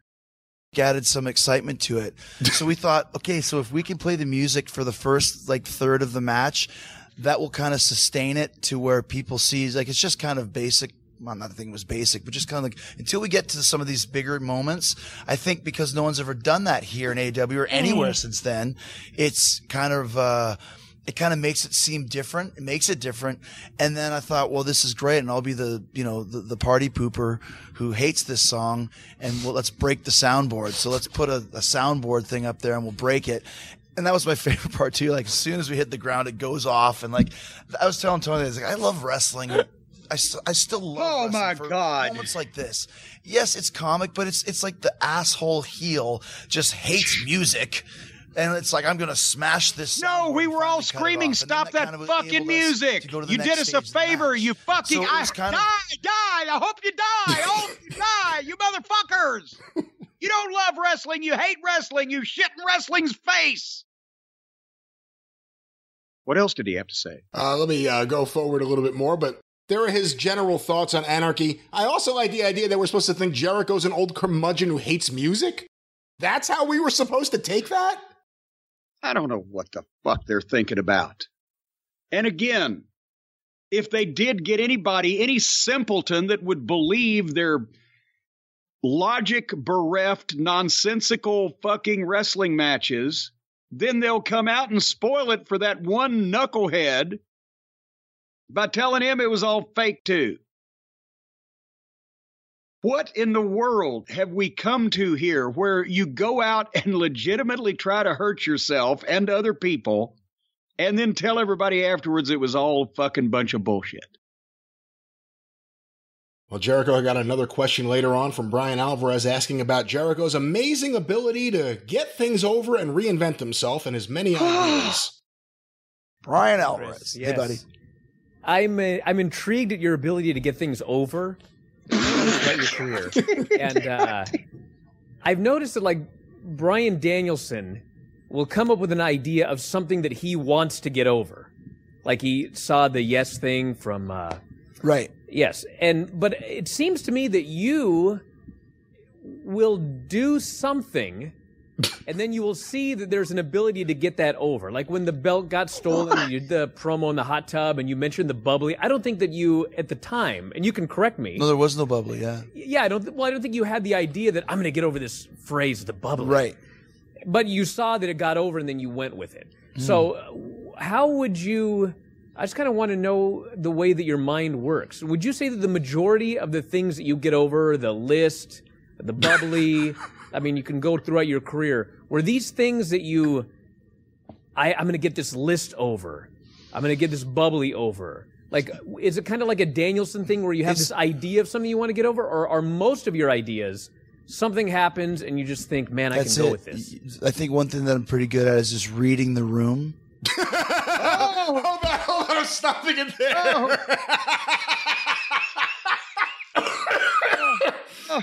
One of Jericho's top talents, reading the room. My God, I just can't.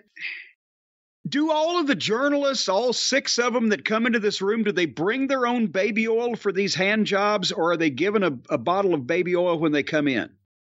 I will say, from watching this last night, it does appear that a lot of people are there as fans who have a place where they write about wrestling as opposed to people who consider this something to be treated seriously. When you begin by saying what your favorite matches were, or I like this or that, I'm not exactly sure if that's how it's supposed to go. But it's not a hostile room.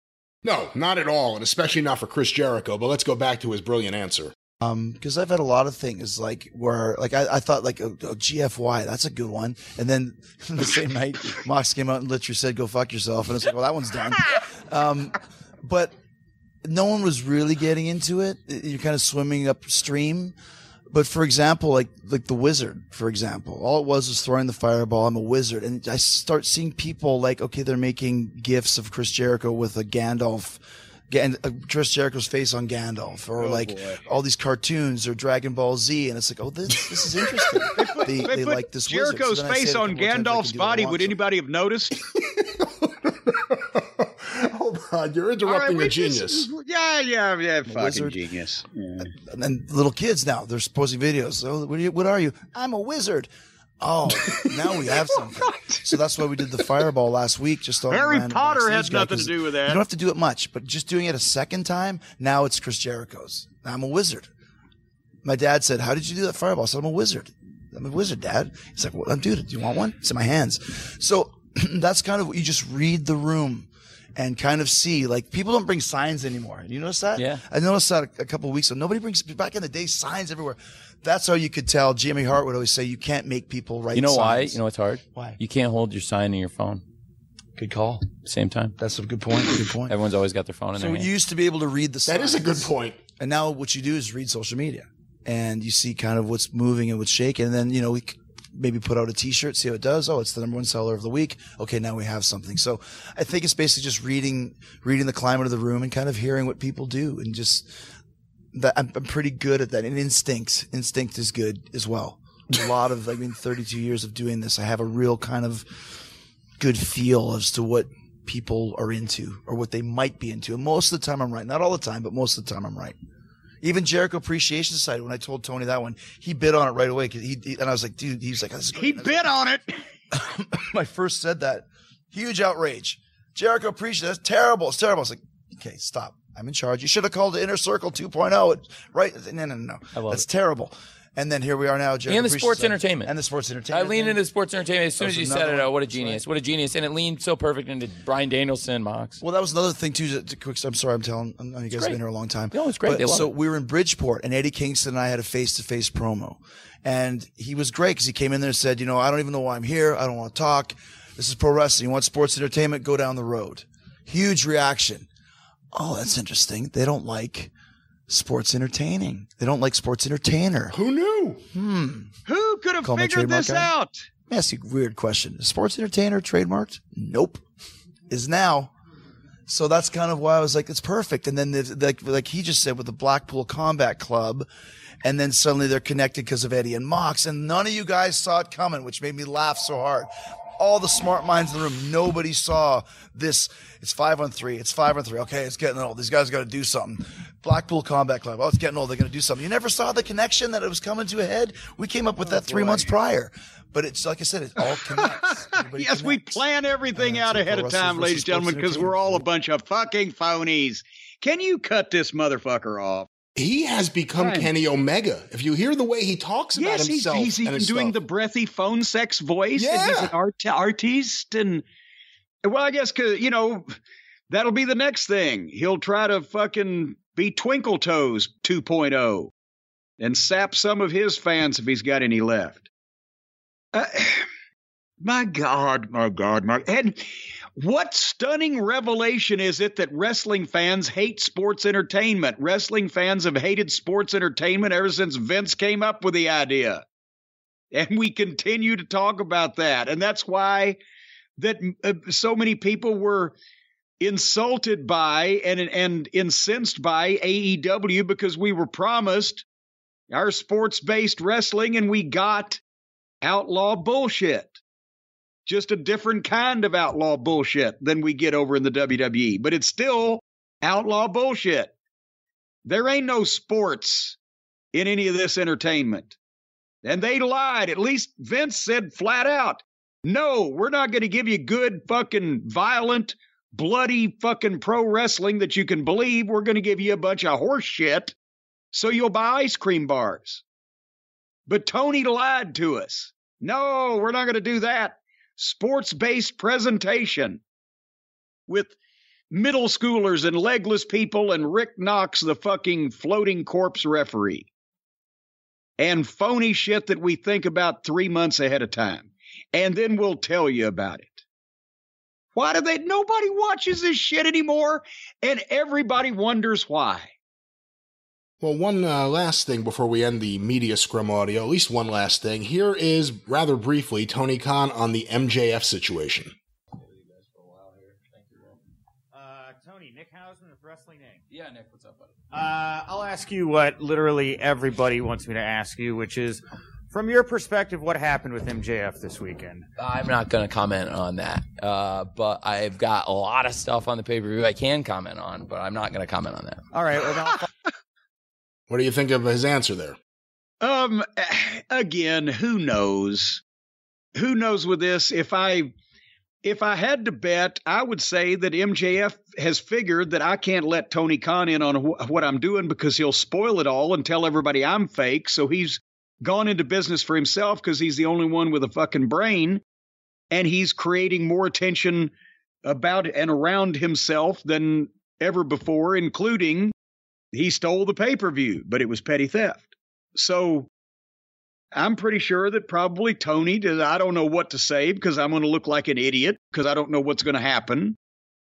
If he's mad at MJF, then whatever MJF is doing is probably working, because since Tony can't work, he's got to be mad to carry it off, or else why he just says nothing because he don't know what to say. I don't know.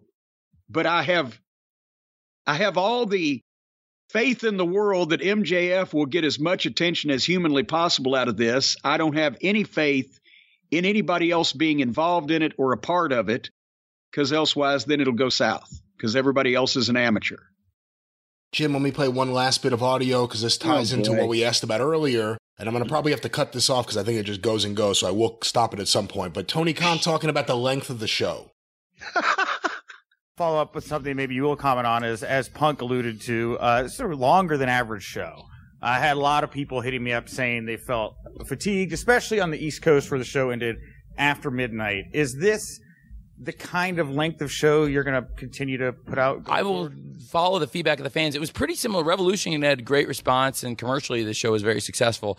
Like I said before Chris came in, I was starting to say it was a little bit different, and I ended up adding a little bit to the length of the show to help the show commercially and help the show make money. And I think it made, if not a 7-figure difference, definitely a 6-figure difference in the bottom line of the show. And so that's a big consideration, certainly, and a major financial consideration when Game 7. Like I said, it was probably only a 28% chance of the Game 7. It was far more likely if I'd booked the show Saturday that there would have been a game, and it would have been the Warriors who were a big draw. And so the Game 7 only happens 28.1% of the time. 72% of the time, this would have been a pretty easy thing. And on the West Coast, I probably would have ended it around the time they always end. Every pay-per-view's ended between the same time until tonight. They've all ended. We've had a lot of the best pay-per-views anybody's done. They've all ended between 11:40 and 11:55-ish. Yes, every single goddamn one's been too long. On the East fucking Coast, pea-brain moron. So this is about the same amount of wrestling bell to bell as the Revolution. The difference is, I was starting to say, Layla and Chris Statlander had a long, great match before Layla got hurt on the first match of the buy-in in Orlando, which was on the East Coast for the fans. And I thought the fans were far more from that I learned probably better to put the stuff in the pay-per-view. I thought the crowd, this was the best. If people were fatigued at home, I'm sorry, because I never intended it to be that way. But it was the best the fans in the arena have ever reacted for the last 3 matches of any pay-per-view we've ever done, Nick. And I've done 13 of them now, and plus the original Fight for the Fallen Fighter Fest, which were free, but they were free domestically. I think they were still international pay-per-views, but I think overall international gets a good deal on pay-per-view prices. So I think what in the world? I'm gonna stop it there. He's flying high, and I don't think it's Coke. I know my Coke heads. I don't think it's Coke.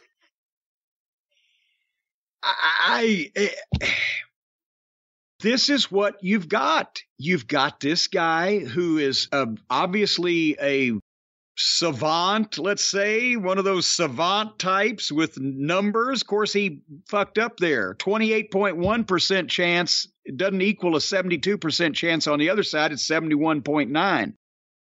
But nevertheless, around that Scott Steiner math promo, this guy's a basket case. And he's an amateur, and he's got a bunch of money, and nobody will tell him he's got no clothes on, and everybody puts over his great ideas, and he puts over their great ideas, and meanwhile they're milking him for fucking hundreds of thousands and millions of dollars, and this whole thing has the direction of a goddamn boulder rolling down a fucking cliff. Here's a question for you. This is an hour and 8 minutes into a 2 hour and 14-minute media scrum following the pay-per-view event. Damn it. They can't stop, can they? So this ended around 3 a.m. on the East Coast, a little after 3 a.m. on the East Coast. There's an hour left in this, more than an hour we're not going to listen to. If I randomly pick the moment to drop the needle on, A, do you think Tony's talking, and B, what do you think he's talking about?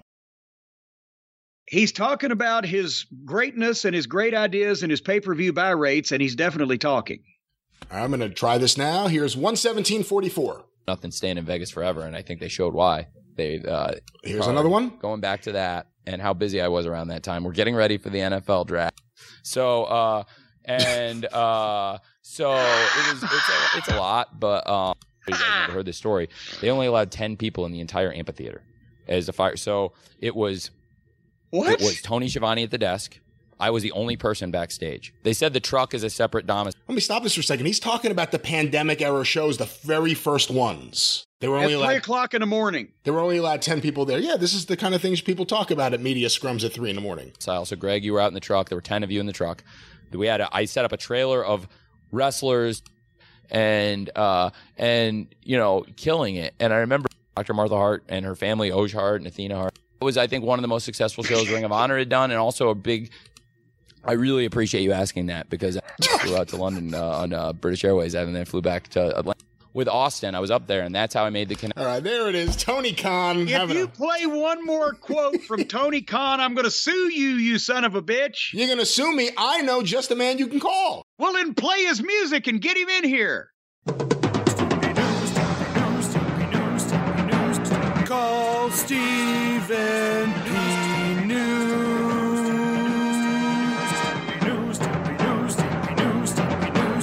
If you need to sue.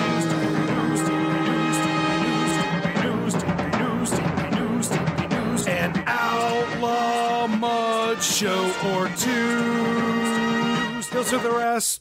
And folks, I'll tell you what, if you have purchased something that will never end, no matter how much you want it to, it goes on and on and on forever.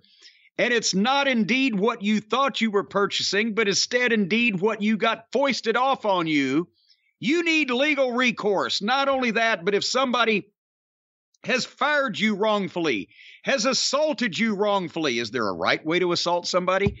If somebody has stolen something from you or in other ways harmed you or your immediate family, one of the greatest personal injury attorneys, one of the greatest attorneys in general, one of the greatest human beings on the face of the planet is indeed, and I'm talking about this planet, Earth, not even one of those that don't have so many people on it. Stephen P. New at newlawoffice.com, 888-692-8084. He's a philanthropist. He has philanthroped most people in the state of West Virginia, and now he's branching out where he'll philanthrop people in your home state. He gives money to kids for sports. He supports the arts. He gives money to homeless people, and he feeds the hungry. And he's also gotten nearly $100 million in judgments for people just like you, the rank and file American who has been put upon and downtrodden and had something go on that they needed somebody to fight for them and be on their side. And that's what he's done. Stephen P. New at newlawoffice.com, 888-692-8084. And as we've heard from so many of the testimonials of the cult of Cornette, not only does he stay awake at 3 and 4 o'clock in the morning watching bad wrestling and answering the phone, but he'll get back to you. And if he can't get you out of the predicament you're in, he might know somebody who can. So for all those reasons and many more, we must support the consigliere of the cult of Cornette, Stephen P. New. Get even with Stephen. If you need to sue, call Stephen P. New. That's right. Well, Jim, let's get a couple quick questions before we wrap things up here this week. We're going to do a song next week. We won't do any songs this week because we've been running pretty long and we stayed up pretty late and Well, if you want me to, I can sing something. I can sing a cappella. No, thank you. We've heard enough of that. Acapella, oh, acapella, acapella. Well, Jim, one of the questions that many listeners have sent in over the last week, what are your thoughts on the news that came out that The Rock's daughter, her name in WWE is going to be changed to Ava Rain? What? I didn't hear this news. What? The Rock's daughter, I believe her name is Simone Johnson. She is signed with WWE.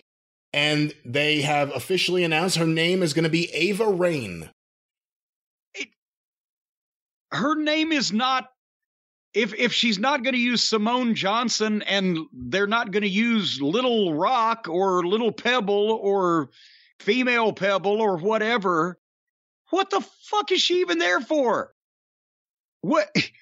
She's the daughter of the most famous wrestler in the goddamn history of the company now, currently, since he's the biggest movie star in the world, and they're going to change her name so that you don't automatically know she is The Rock's daughter. What other reason is to have The Rock's daughter on the card, but she's The Rock's daughter? Well, I'm reading some quotes here from Twitter. I believe this may actually be her. Yeah, I mean, it's a verified account at Ava Rain WWE. I probably sound like a broken record, and hopefully this is the last time I'll mention this, but I don't understand why people being portrayed as separate individuals from their family name is such a heated topic. A name doesn't discredit any prior accomplishments from my family, and then she subtweeted that or retweeted that with a comment here. I could build my entire career around my father, and people would still bash me anyway. So She seems to be on board with this, the idea of changing the name and not really overtly recognizing. I don't care whether she's on board or not. If I'm a promoter, she's my last fucking concern. She's a rookie wrestler who's never done anything to anybody, for anybody, or against anybody, and nobody gives a shit. Except that she is the daughter of the most famous wrestler in the world. And so as the promoter, I want everybody from Pakistan to Poughkeepsie to know that if she's on the card, she's The Rock's daughter. Come see The Rock's daughter. If Mick Jagger had a son that was going to be the goddamn lead singer of a rock group, would he hide the fact that he was Mick Jagger's son if nobody had ever heard of his fucking group? Maybe he would, but the people promoting him wouldn't. Hey, Charlotte Flair. Exactly. And Charlotte, let's give it to her. She's one of the best in-ring performers in the business on the female side, and she still uses her dad's name because it helps get her over.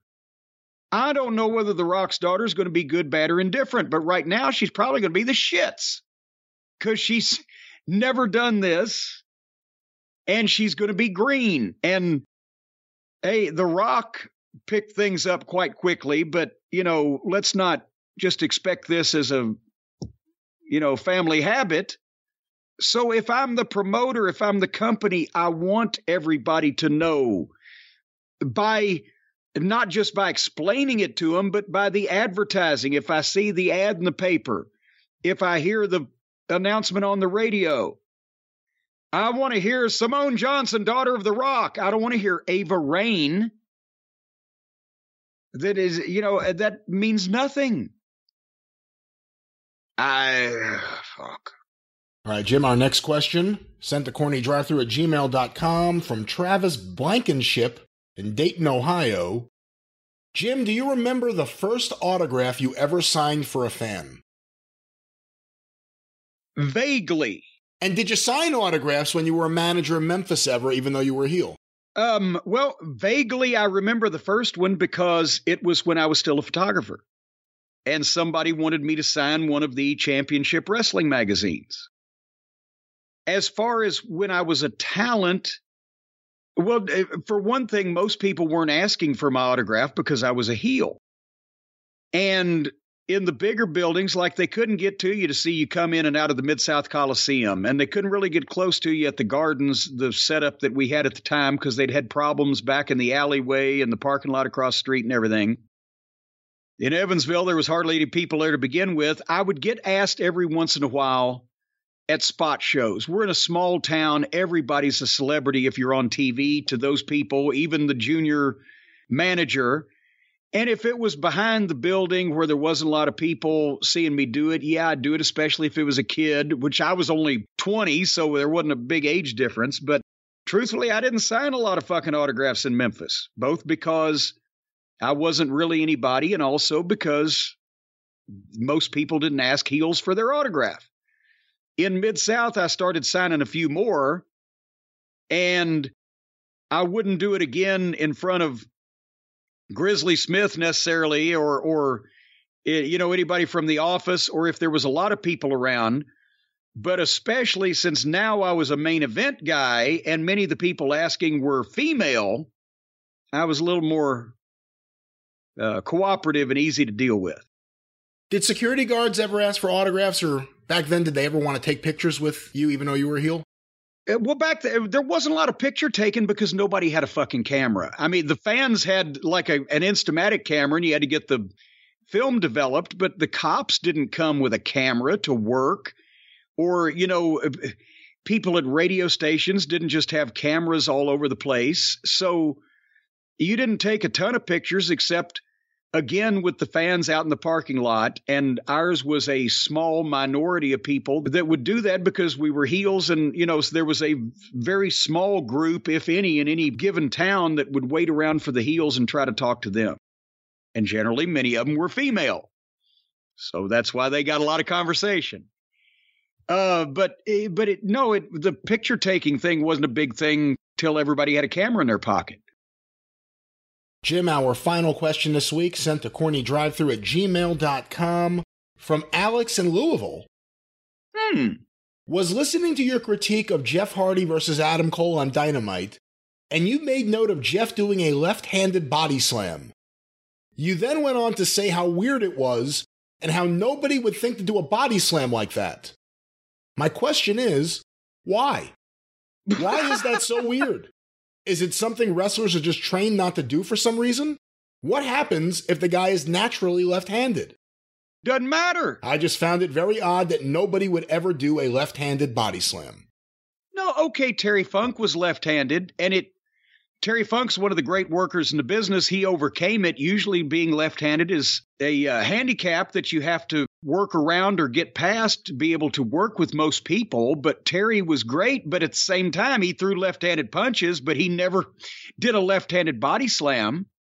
Not only is it nobody in any wrestling school has ever been taught to do a left-handed body slam. And I'm talking using your left arm to reach through the guy's legs and have your right arm under his chin over his shoulder instead of the other way around, because then the way that you're taught to take it immediately reverses, and it's awkward. It was like, I saw something like this. Hulk Hogan, for whatever reason, did right arm suplexes, a vertical suplex. He would hook the guy's head with his right arm, grab the guy's trunks with his left hand, and take him up.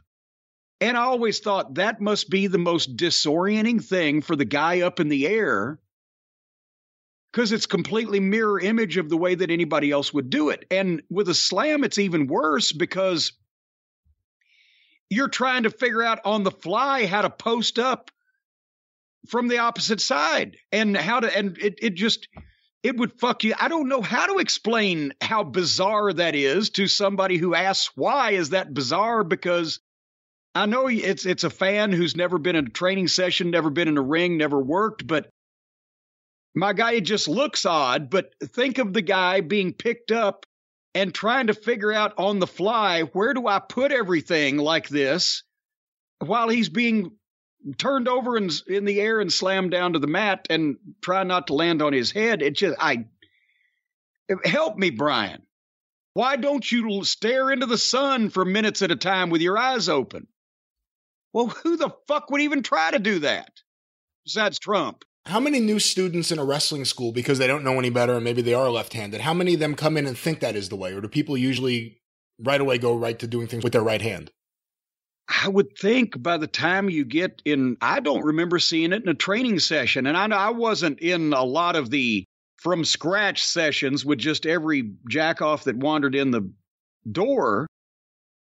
But I would think if you've made the commitment to go to wrestling school, you've watched enough matches that you kind of know how to fucking body slam somebody. I could be wrong.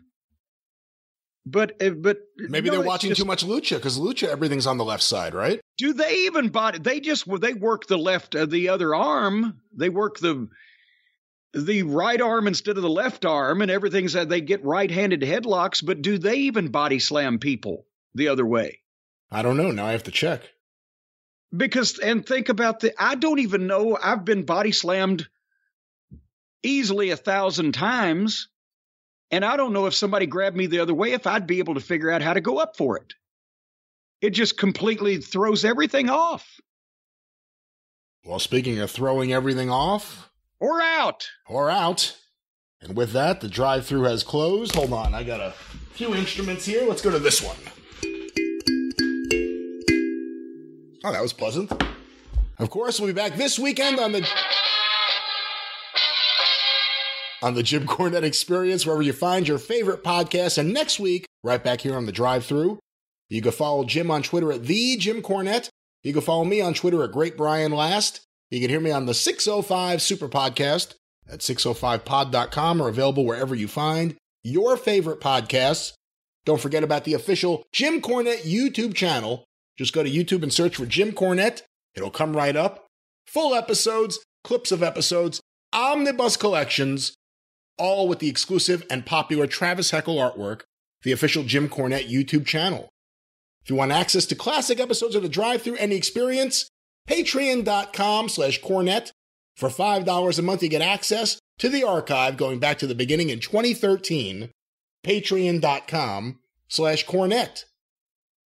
Of course, don't forget about Cornette's collectibles at JimCornette.com. What should they not forget about, Jim? I don't know. I'm still trying to visualize in my mind's eye how to go up the other way for a body slam, and I can't figure it out. Continue. At JimCornette.com. Of course, the drive-thru is brought to you by the Law Office of Stephen P. New, 888-692-8084. Get even with Stephen at newlawoffice.com. But until this weekend on The Experience, and next week right back here in the drive-thru, for Jim Cornette, I'm the Great Brian Last. Tally-ho! If his left arm was under your crotch, then your left arm would... It's not possible.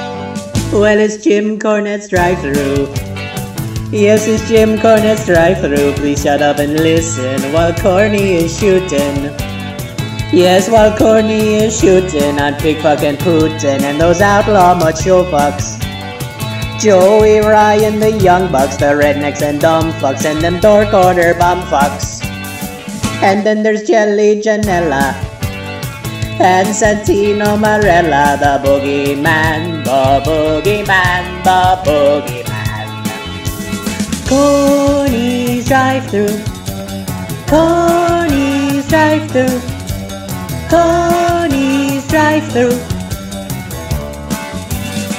Well, it's all elite wrestling.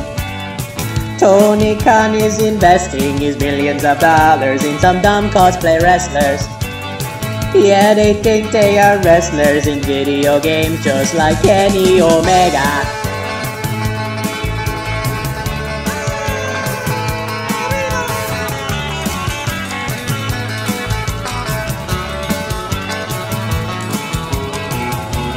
We pledge allegiance to the leader of the mighty cult of Cornettes, and to the pro wrestling for which he stands. No blow-up dolls, dick spots, or dance routines, with blood, sellouts, and shoot angles for all.